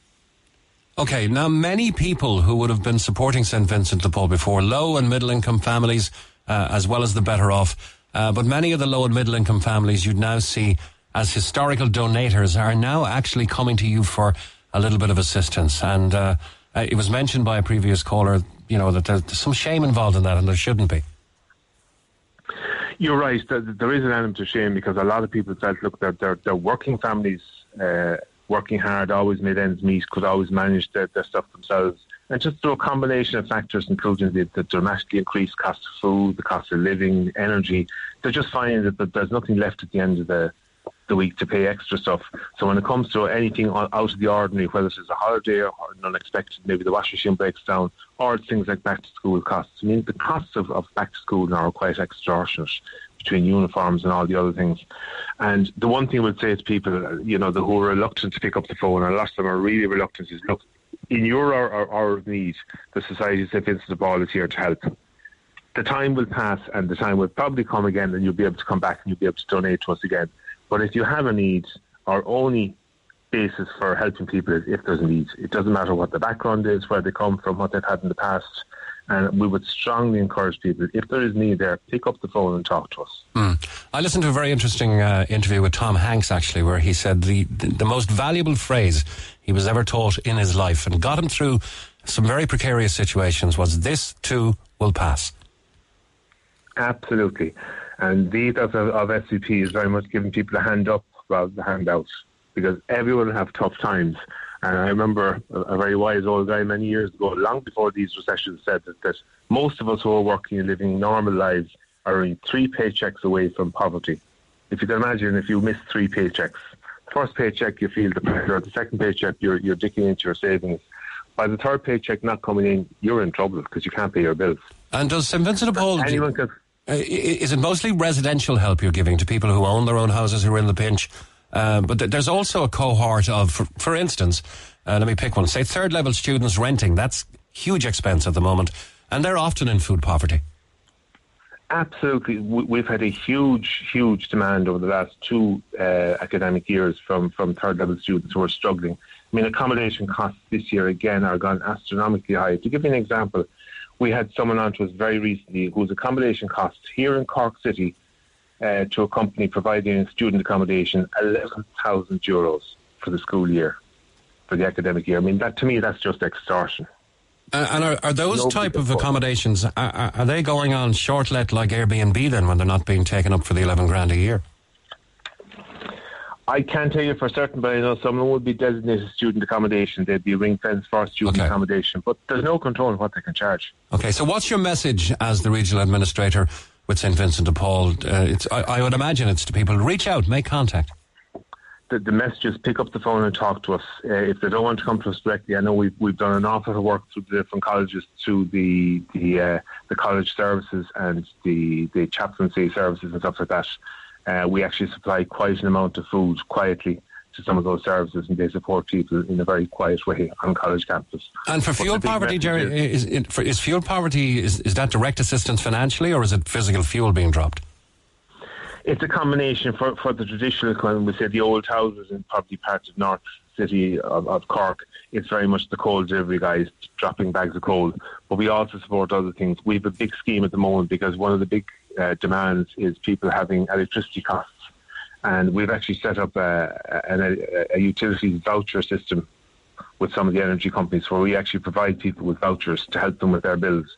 So it doesn't matter what company they're with or what the issue is. If people have an issue with their utility bills, and some of them have run into issues, it could be a couple of hundred, it could be 1,000 or 2. So just pick up the phone and talk to us. We can work with people, we can support them, we can advocate with the utility companies on their behalf. And always be aware, of course, as well of the SVP fundraising days, which are an important element of getting some of that liquidity into the operation. Yeah, we'll be kicking off our monthly church collections again this coming weekend. We'll be doing a flag day in October. We'll be doing our annual card draw from late September right through to Christmas. Brilliant, Jerry. Thank you for contributing this morning. Jerry Garvey, Regional Administrator with the St Vincent de Paul. Good morning to you. Thank you. Now, the Neil Prendeville Show, Red FM. And good morning, Annette. How are you doing? I'm good. Now, your son went into first year in secondary school. Yes. And what was the choice subject there? Home economics.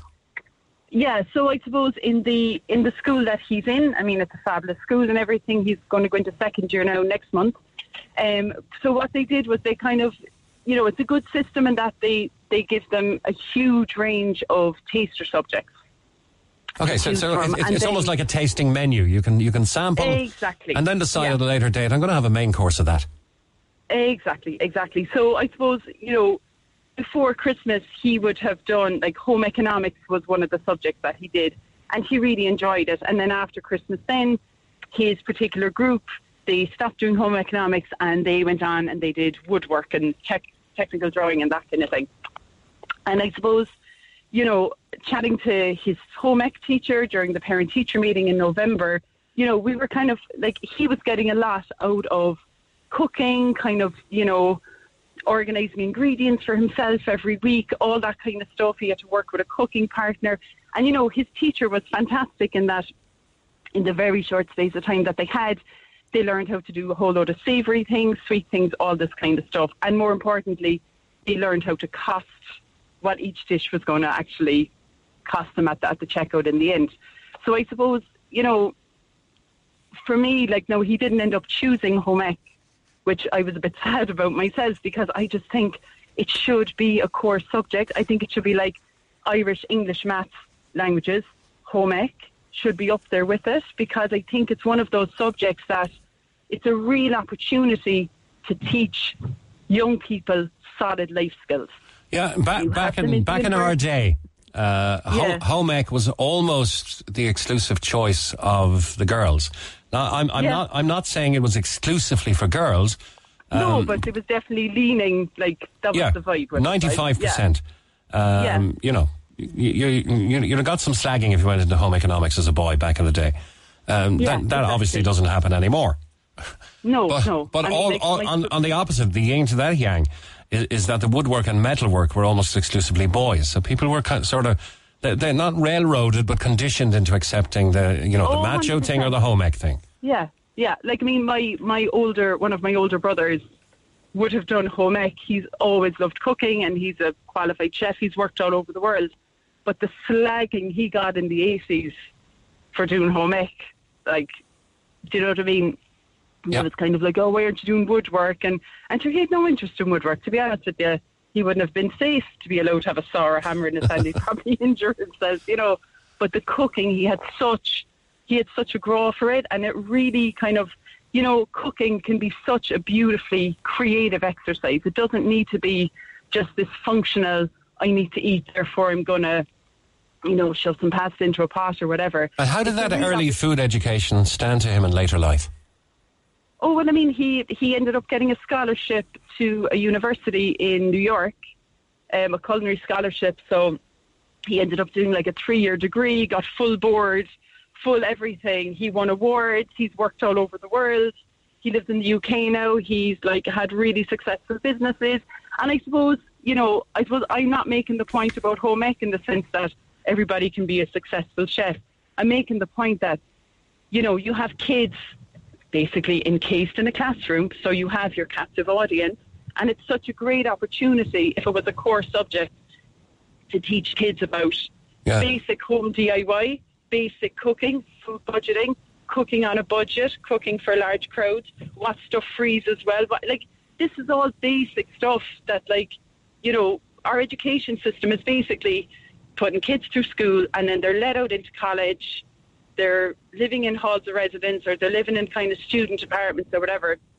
And a lot of them are relying on takeaways because, you know, they're missing those basic life skills. And on top of that as well, they've kind of missed out on an opportunity to really develop a love of cooking, and in terms of how that directly leads into things like self-care and nourishing yourself properly, which then overall leads to better mental health.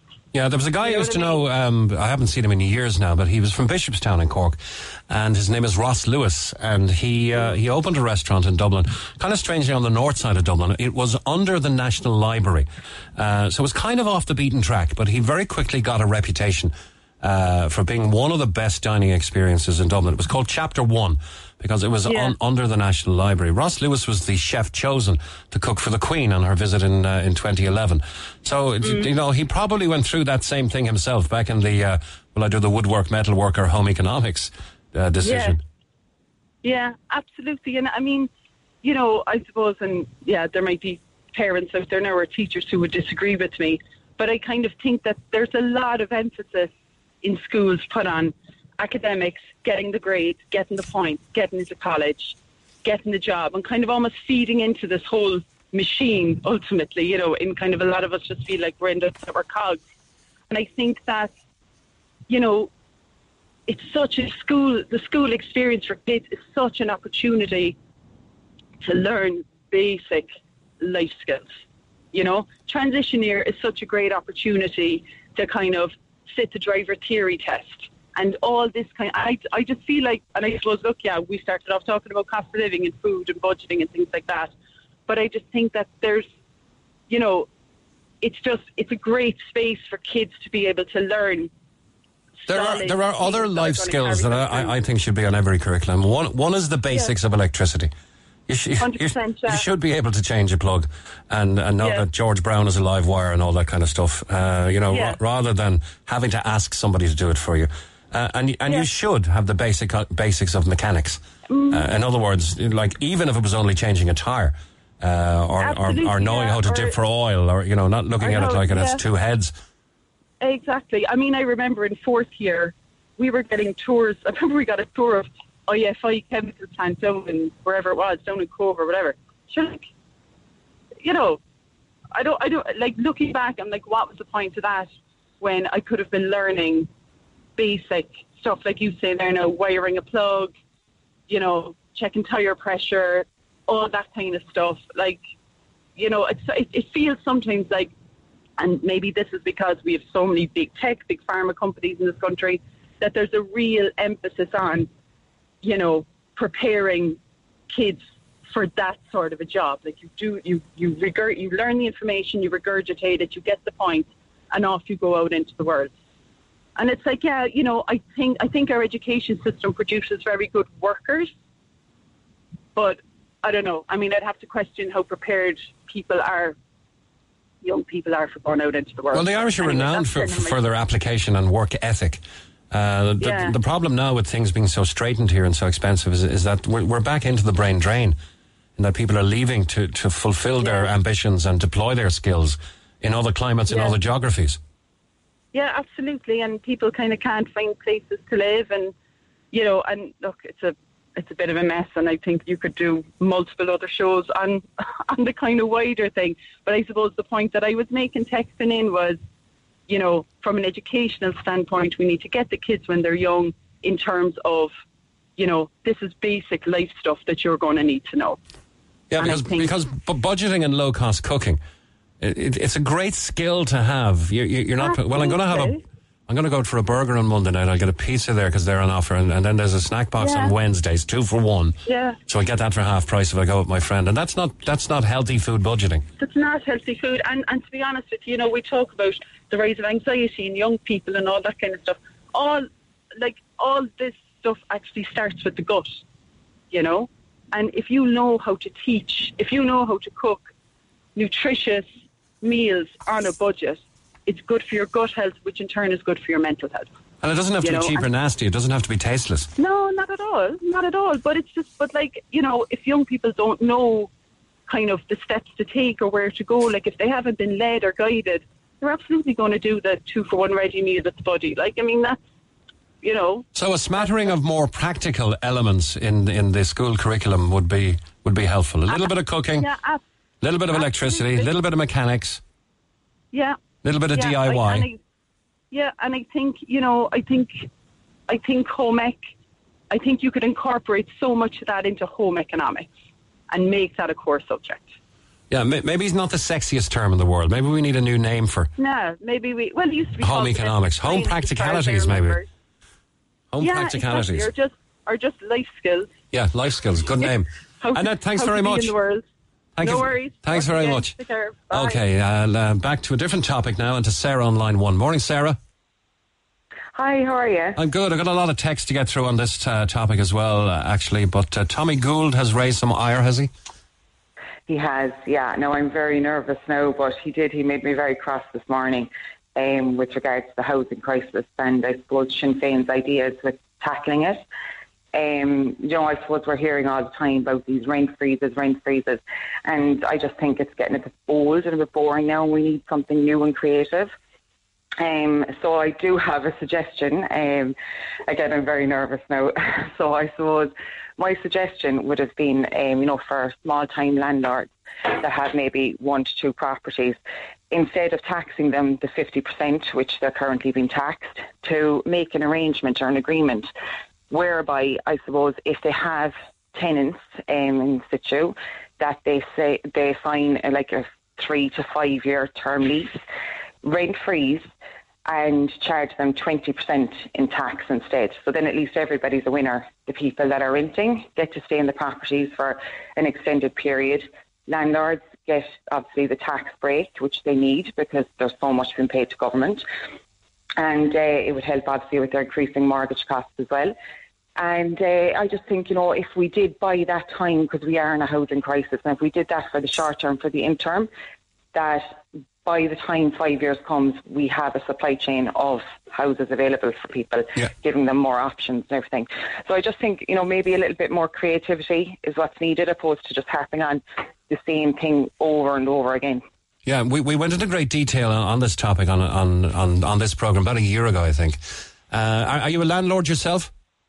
I am. I only have like 1 property. To be honest with you, I was telling your producers there, or the guy that I was talking to, that you know, I was very fortunate. I suppose when I was younger, I managed to buy a house that was pretty much derelict, And my partner, my now husband, is a builder, so we've just, I suppose, put money in it over the years. And we just wanted to hold on to it because our house, we had our fourth child, so we had to move house, and we wanted to hold on to it. So currently, at the moment, there's a lovely, lovely family in there, and I've had to serve them because it's my mortgage is with a vulture fund. So my mortgage, which was, I'll be honest with you, €600, is now €1,000. Right. So I'm actually losing, on average, about €400 to €500 a month by the time I pay my tax liability as well. So that's unsustainable. Yeah, so you're one of those landlords who has to exit the market and leave a family in a dire situation. That's it. And I mean, the thing is, I'm leaving because I can't even surf the wave for a year or two, we'll say. No, like, I was kind of thinking at the start, look, maybe we can do a year or two of this mad interest rates and, eventually it'll steady off. But I suppose my fear is, if I'm being completely honest with you, is that Sinn Féin is going to get into power, because I can see how people that are, that have been served and, people that are in dire straits now hold on to all the promises and all the empathy that they're giving. But in reality, there's no fix there for them. Sinn Féin are not going to heal these problems. And I just think, it just infuriates me, to be honest with you, because I did contact Eoin Breen, the housing minister. And he's not a housing minister, he's the Sinn Féin spokesperson. Housing spokesperson, sorry. And I did say to him, I said, look, is there any other kind of alternative whereby, I suppose, in the crisis that we're in, everybody can come out of this together? And I suggested my thing about the 3 to 5 year lease for landlords of 1 to 2 properties and giving them that tax break, and he was basically, no way. Yeah, anyway. I think that was the conclusion we came to on the last programme. We delved into this deeply on. And that's, that the government or somebody, an agency, could buy out the vulture fund.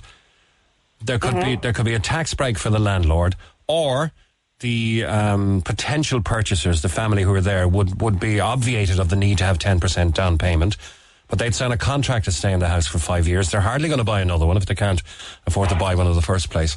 And that there could be a win-win-win situation for everybody. Somebody who is not going to go on the housing list is going to stay where they're living, keep their children in the same school, give the landlord a tax-efficient exit, and get the vulture fund off the page.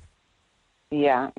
Well, something like that. But I mean, Sinn Féin are just basically, from my perception of Sinn Féin and watching it on, the Tonight shows and all the different things, is they're just singing and chirping the same old song all of the time. I don't think they're really bringing up, solutions. They will empathise. They will say, oh, we feel sorry for people and renters, and then they keep saying these astronomical prices and freeze the rent. Freezing the rent has absolutely no benefit to anyone. All it does is it makes a bad situation even worse for landlords as well, because you're going into the red all the time, and potentially I'm at risk of losing everything because of rent freezes. I just don't think it's a fair synopsis. People have this kind of perception that landlords are rubbing their hands of money each month and they're driving Range Rovers. That is not the case in Ireland. Well, I suppose it's the old colloquial term of landlord. You're a lord of the land. It's probably not the most descriptive title for the hard-pressed people who are like yourself, who are having to exit the market because you're losing money. That's it. And, it was through hard work of our own. It's not like, we inherited something and it's an asset of ours. Like, we worked really hard. And like I said, we've 4 children, and hopefully, tip wood, my 4 children will get the opportunity to go to 3rd level. And it's really securing their future that I said, no, look, let's be savvy. Let's think of our future with our kids. Let's, keep on to this asset if we potentially can. And, there's just there was no middle ground, I think, in the whole discussion of the housing crisis.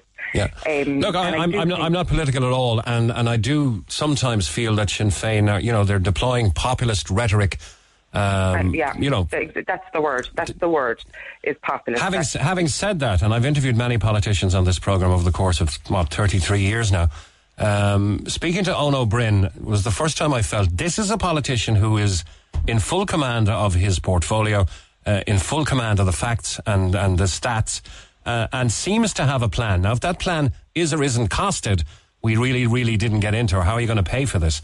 But he's certainly a very, very able media savvy politician.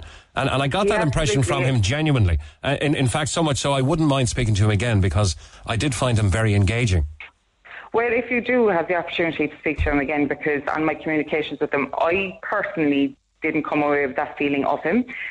What he did say in the communication, I have the email there, is that, you know, the current situation whereby, we'll just say for me, right, my situation, that my interest on my mortgage, there's, you know, you can discount that in your tax or whatever, right? He wants to abolish that for everybody. So we'll just say, for argument's sake now, you know, your mortgage interest is 5,000, right? You get that, you can take that off your tax return, but he wants to tax that as well. So he doesn't just want to leave the situation now at 50% for tax, or 50% for landlords. He also wants to take away the rule where the interest isn't being taxed. He wants to tax that as well. So he's actually going to make it worse. And landlords know this now.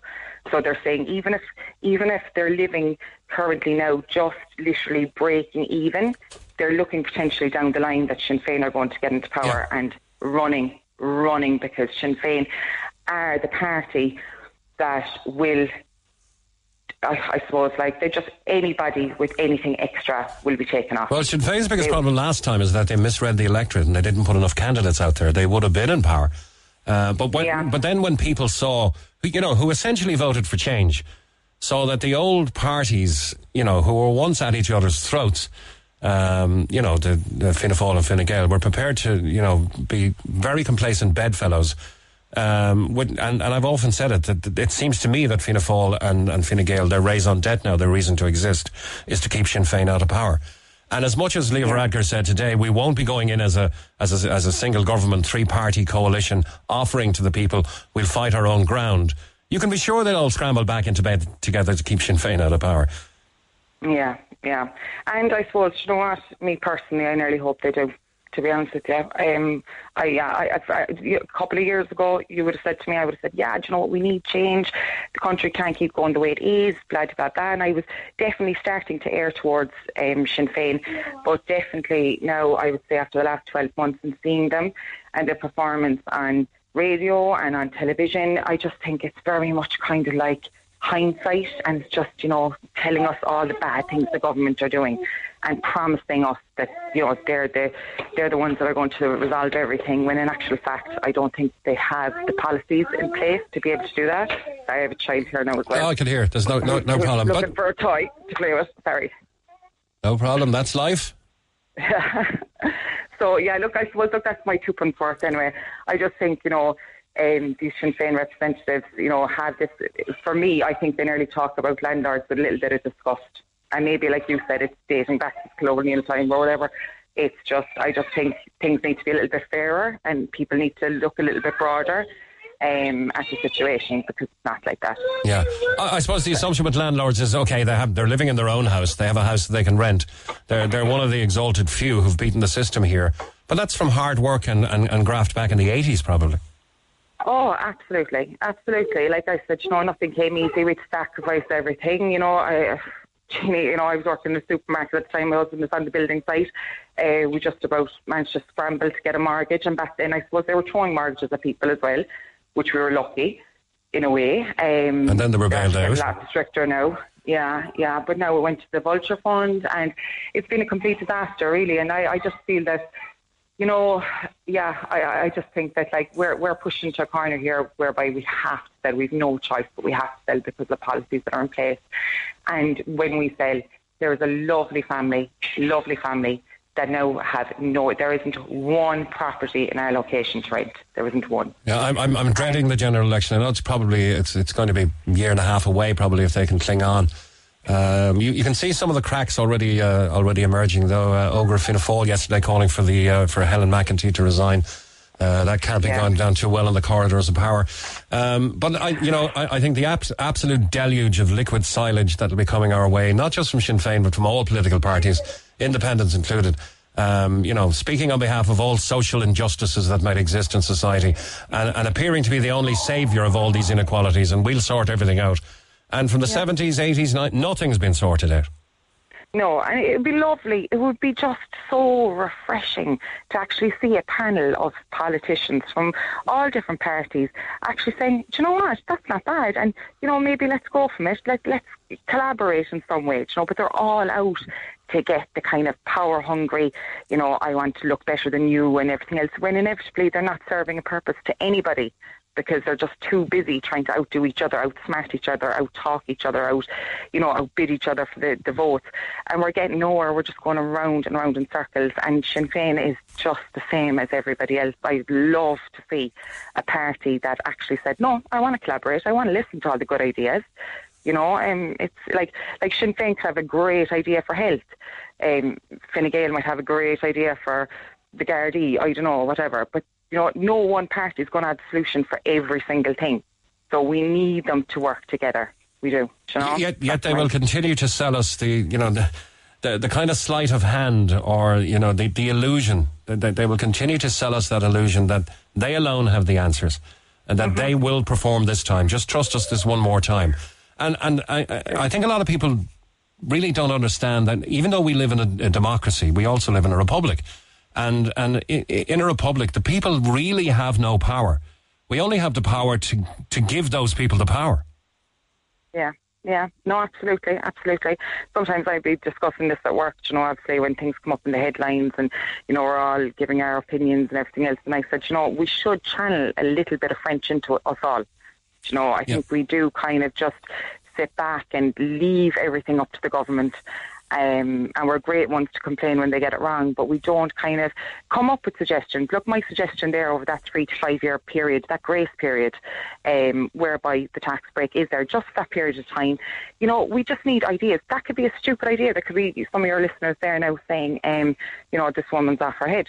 That's absolutely fine, you know, but let's come to the table and come up with suggestions instead of coming on opinion lines and just cribbing and crying about, you know, everything that society has. You know, we need to be more activists, I suppose, in a way. Obviously, you know, protests and everything has to be done, you know, in a conducive way, I suppose, and not, you know, destructive. But, people need to start challenging the French. That's what I would say. We need to be more like the French. All right, Sarah. Best of luck in your predicament. I hope you get out of it okay. Thank you so much. Will you get out of it without losing money? We will. But yeah, just about. You know, is there any option for the family resident there at the moment to take on the property now? No, there's not, and it's one of these ones that I suppose. Look, they're not in a position, I suppose, to you know, they're not HAP tenants or anything like that. So the council buyout, I've contacted my local TD to see whether, you know, I could save the property for them, as in, like, could I just do a deal with the council and be done with it, and then at least they don't have to move and everything else. But no, I was told because they're not HAP tenants, that won't work. So basically I have to put it up on the market and then maybe the council will buy it, but they're going to be out of the property by the time I put it up in the market. So surely the Vulture Fund will accept more than they're telling you that you owe them. Or sorry, less. You know, let's say you owe them 400,000. Surely they'll take 300 from a council. I don't know what way that goes. Because when it did happen, you see, we were with Bank Scotland at the time, and I'm talking, what's that, 10, 12 years ago? I can't even remember now when it went to Pepper. Yeah, when it went to Pepper Assets.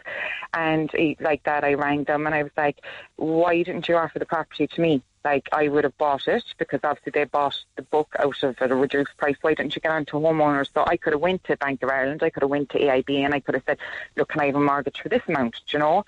The offer was never there, obviously, and so the only thing is, look, when we do sell, we will pay off whatever's left. We don't get any extra fees, which you would do if you did an early settlement of a standard mortgage.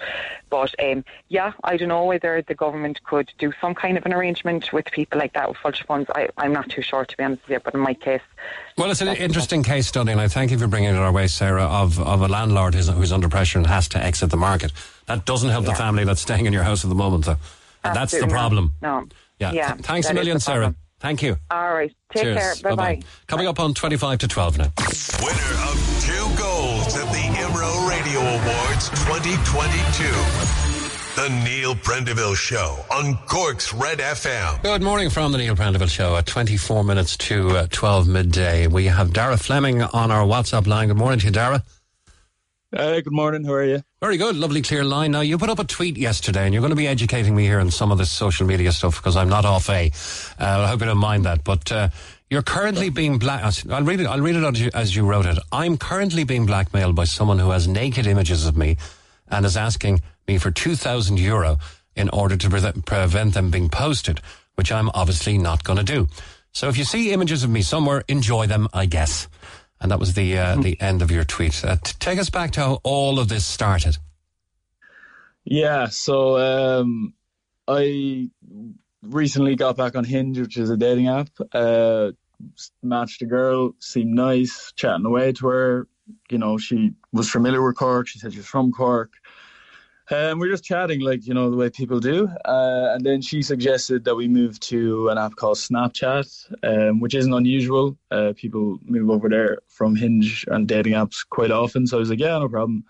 So that's normal practice, is it, to move on to Snapchat to exchange photographs? Yeah. So it's just like, I mean, you can text each other on there, and then it's just like texting through text or texting through photos. Like, it's not exclusively nor commonly used for like just directly like sexual images, but it can be used for that. So moved over there, we were just chatting away, kind of same stuff for about another week. Then she started to make the conversation a little bit more sexual, sent photographs of herself, requesting some back, which I obliged to do. And then that was fine. Another few days passed, just a little bit of chat. And then yesterday morning, I got a message from her, and it was screenshots of some of the photos I'd sent her, plus screenshots of my social media profiles, plus screenshots of my friends and family social media profiles. And they asked that I send them $2,000 to prevent them being posted to the people I know. And then my like, so you can ring people on Snapchat as well. So then it started ringing, and it was this girl ringing. So I picked up, and it was a man's voice, and he said he was from Nigeria, and that Ireland had it really nice, and we had nice jobs and nice money, and he wanted some of it. And he said, give me $2,000. And I said, no. And then he said, do you have Bitcoin? And I said, no. And then he started going on about some app. So at this point I said, you can go F yourself, and you can send the pictures to my mother if you want. And I hung up and I blocked him. And then about an hour later, I got a message from like a burner account, which is like a fake profile on Instagram, saying, I'll drop the price to $500. The video is being uploaded now. This is your last chance. And I blocked that profile as well. And that was kind of the last I heard of it. And it was at that point then that I made the tweet, because I just thought, you know, I'll get ahead of anything that might come out. So yeah, first rule of PR is get the worst out there first.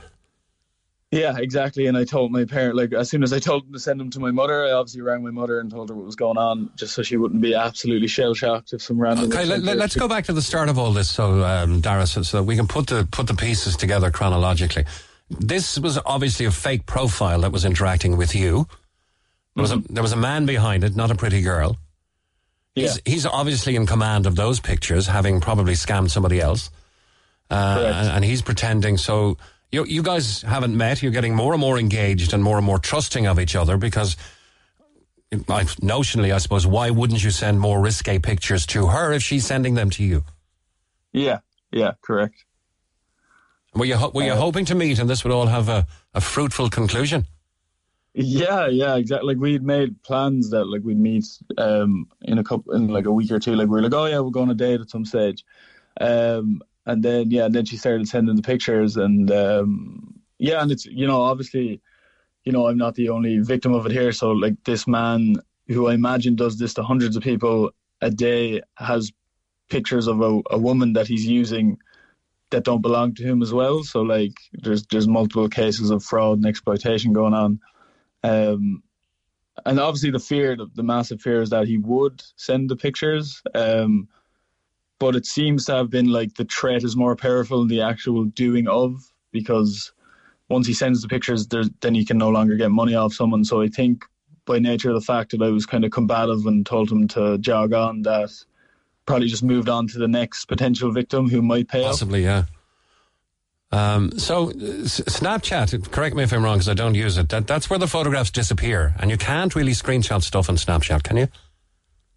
You can, but usually you get a notification if someone screenshots something, which I didn't get. So I think what happened is they used a second phone to but if he was on an iPad Pro or something with high definition, he could take a picture of it. Exactly. And you'd never know. Yeah, exactly. Yeah. Okay, so this went on over the course of a week to 10 days. And have any of your friends or family been in receipt of pictures? No, so like he sent me like specific. Basically, he was going to send the pictures to anyone who had the same second name as me, and he sent me one of my cousins' like profiles. So yesterday, I reached out to my cousin and I was like, "Look, here's the situation. You might receive pictures. Will you just let me know if anything comes in?" Which obviously he was more than willing to help with, and nothing's come in yet. And they were saying my last chance was around this time yesterday. Yeah, this time yesterday, and they haven't sent anything. So. I'm hoping it's an empty threat, but it mightn't be. That's the reality of it. Do you believe he's in Nigeria? Yeah, like I don't know why he. Well, yeah, because he had an accented English, and I don't really I don't know why he'd say that unless he was just being trying to be racist or something. But like I think he was just saying like I'm not even in Ireland, so you can't really touch me with the law, I guess. Yeah. And there's power in that narrative from his side, I guess. Yeah. But I get 20 emails a day telling me, you haven't taken the money out of your account, etc., etc. Dear valued customer, would you go away? I just blocked a lot of them. They're like chain letters. Tear them up and throw them in. And I've received like those types of emails regarding sexual content before, and those are obviously very easily to tell they're scams because they don't have pictures, they don't send you the pictures. But in this case, like pictures were sent back to me, so someone did have them, which makes it far more real and the threat far more real. And I suppose like the reason I tweeted was one to get ahead of it, but two, like I was reading up on it yesterday that like a lot of young men are being affected by this, and a lot of young men are taking their own lives as a result. And I suppose I do a lot of work in mental health advocacy, and I just wanted to ensure that like this can happen to you, and it is awful and it feels terrible, but like it will be forgotten about. Life does go on. It is absolutely embarrassing and awful, but it isn't the end of the world at the end of the day. Yeah, well, I was going to get onto that. You're actually an award-winning mental health blogger and author, and you focus particularly on men's mental health. And with a particular focus on suicide prevention. So we salute that work. And really have to salute your bravery for, exposing, probably the wrong word, for highlighting this situation, which could essentially have been put to bed. But now you're quite happily coming on and saying, look, this happened to me, it could happen to you. This is the route it happened. Snapchat was the vehicle by which the pictures were transmitted. Can I just get into the minutiae, and you know more about this than I would, of how effective were they in getting the details of your friends and family and those accounts with which to scare you? I mean, like they used Facebook, so like they got my name, then they went onto my profile, went into my friends list, which I've subsequently, so what you can do on Facebook is you can make your friends list private so that no one can actually see who you're friends with on Facebook, which I've done as a result of this. But yeah, so they just went into my friends list, looked up everyone with my second name, and was basically like, these are the people I'm going to send it to. So it was like once they had my first name, I didn't even give them my second name. So like in my Snapchat username, the first letter of my second name is in my username, but that's it. So I'm not even super certain how they got my second name, but I guess just Googling Daragh F will possibly bring me up. But if you gave them $2,000 or you gave them €500, it's almost certain they'll come back for more, because they don't get a positive outcome on every attempt, do they? No, like, so yeah, I imagine like if probably the worst thing I could have done was pay the money, because then they would have just probably upped the price and been like, we actually need more money, and it would have went on forever. So I'd rather just run the risk of my pictures being out there than like get into any sort of game where I'm constantly sending money to exploiters. It's brave of you. Tell me a little about the mental health work that you do, because you deserve that after being so honest and open about this. Oh, well, thanks very much. Just quickly, I mean, I wrote a book called Lonely Boy, which is a collection of essays on my own mental health that came out last November, and it's been doing quite well. And I also run a mental health blog called Thoughts Too Big.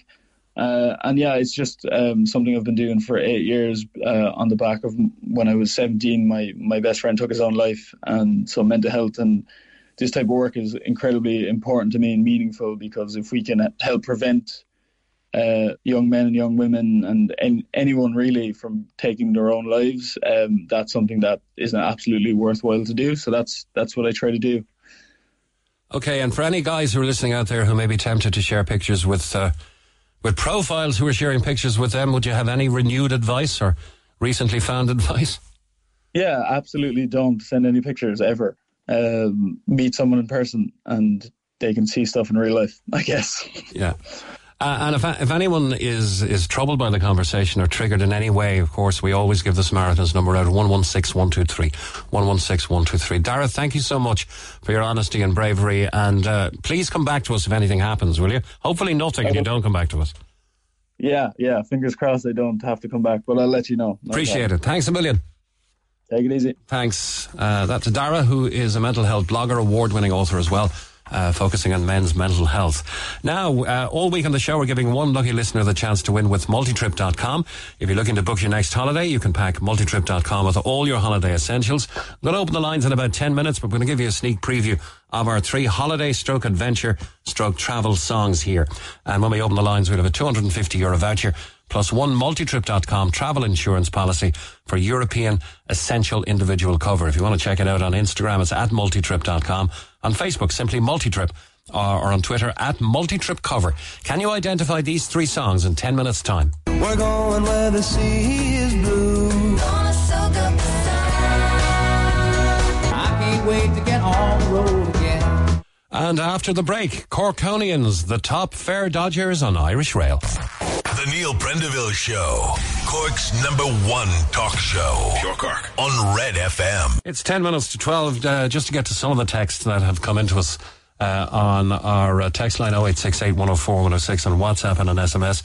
Hey Mick, Thomas Gould is asking for a rent freeze for 3 years, but in the next breath he is accepting mortgages are rising. How does a landlord pay his increased mortgage payments if his or her rent is frozen? The answer, what they'll do is put the property on the market and another family will be made homeless. Ask him to square this circle, please.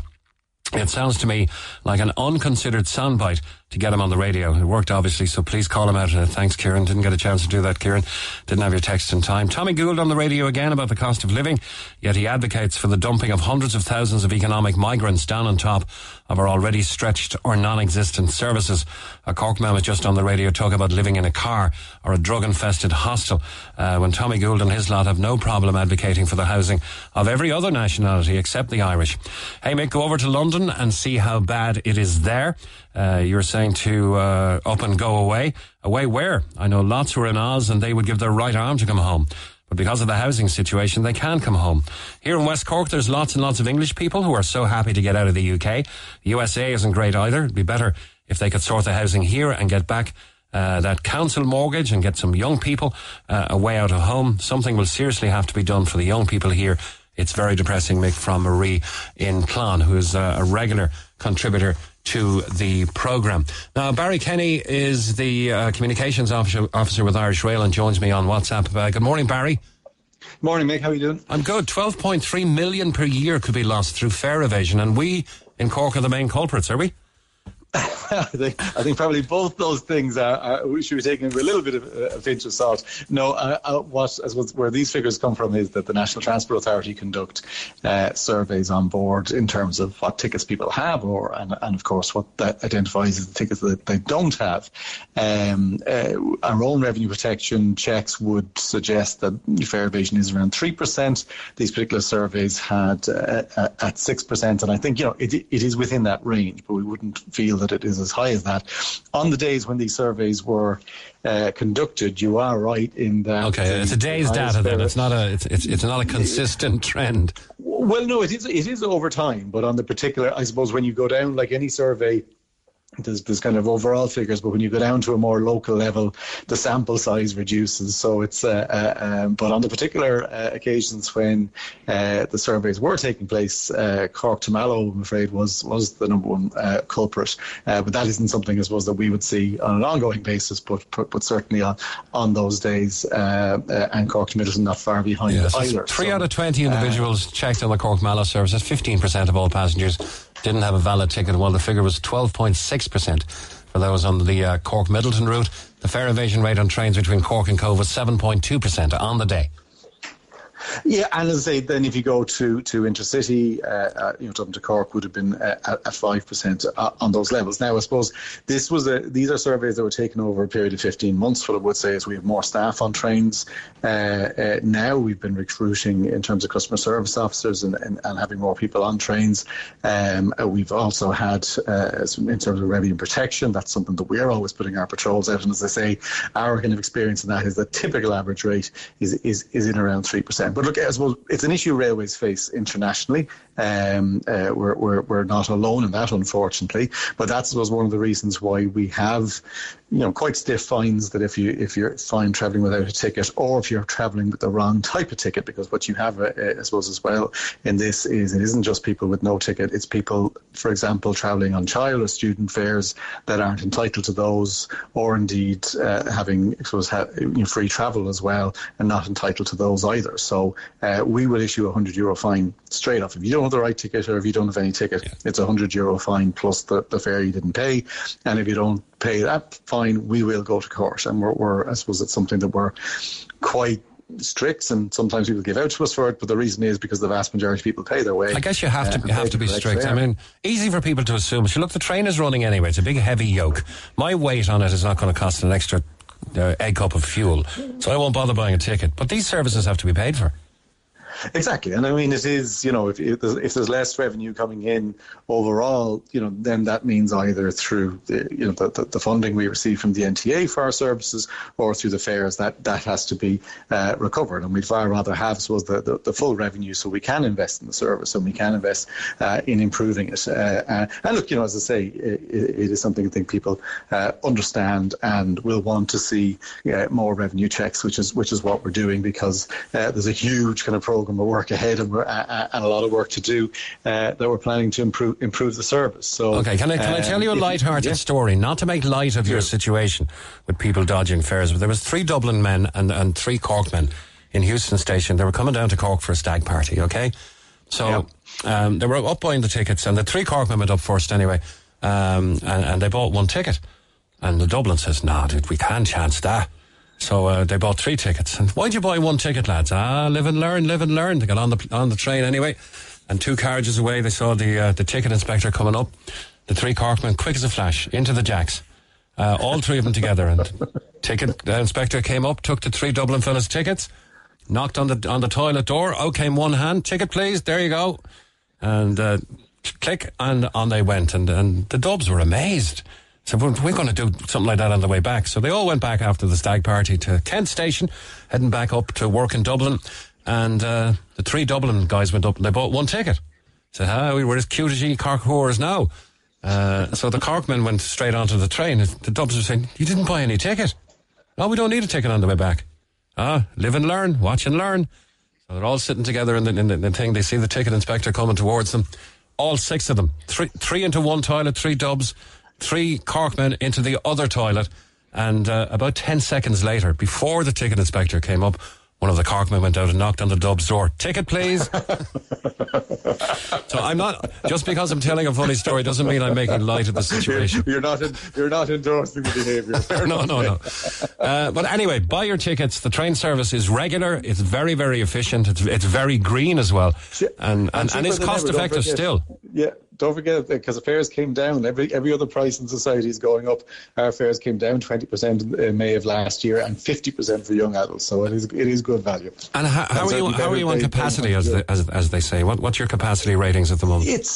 At the moment it's getting very, very busy. On intercity services, we're actually probably ahead of pre-COVID, and on those Cork commuter routes as well. They've recovered really strongly. A lot of leisure travel. I mean, we've had a hugely busy summer for events, obviously last weekend with the All-Ireland final, a case in point. So Dart and commuter probably a little bit behind, but in terms of intercity and Cork commuter, we are at or ahead of pre-COVID levels, which is fantastic that people have come back to travel, and that's why we've got 41 new carriages coming in from the end of this year. Brilliant, Barry. To help us cater that. Okay, gotta go. Very fond memories of your predecessor, maybe not your exact predecessor, but Andrew Roach. We had some lovely times and great trips on the train with Andrew. Or as we used to call him, did you know this?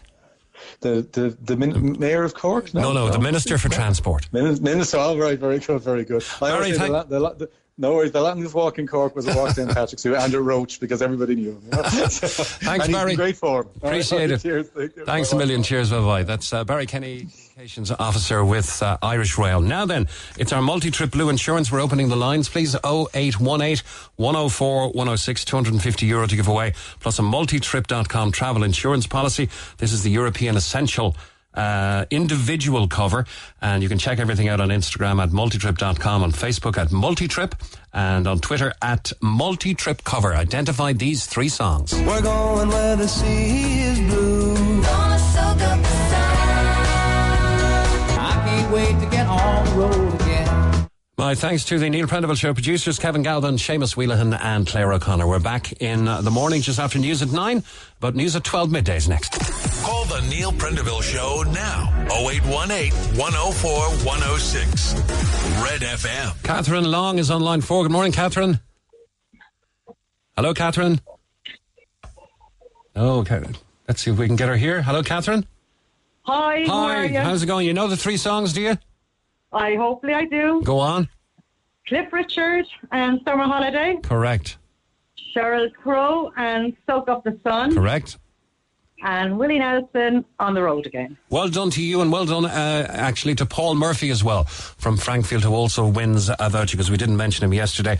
You're going to get €250 and your own personal cover, the European Essential individual cover from multitrip.com travel, and we'll give more to give away tomorrow. Thanks, Catherine. Cheers. Thank you very much. Thank you. Bye-bye. For more Red FM podcasts, go to redfm.ie/podcasts.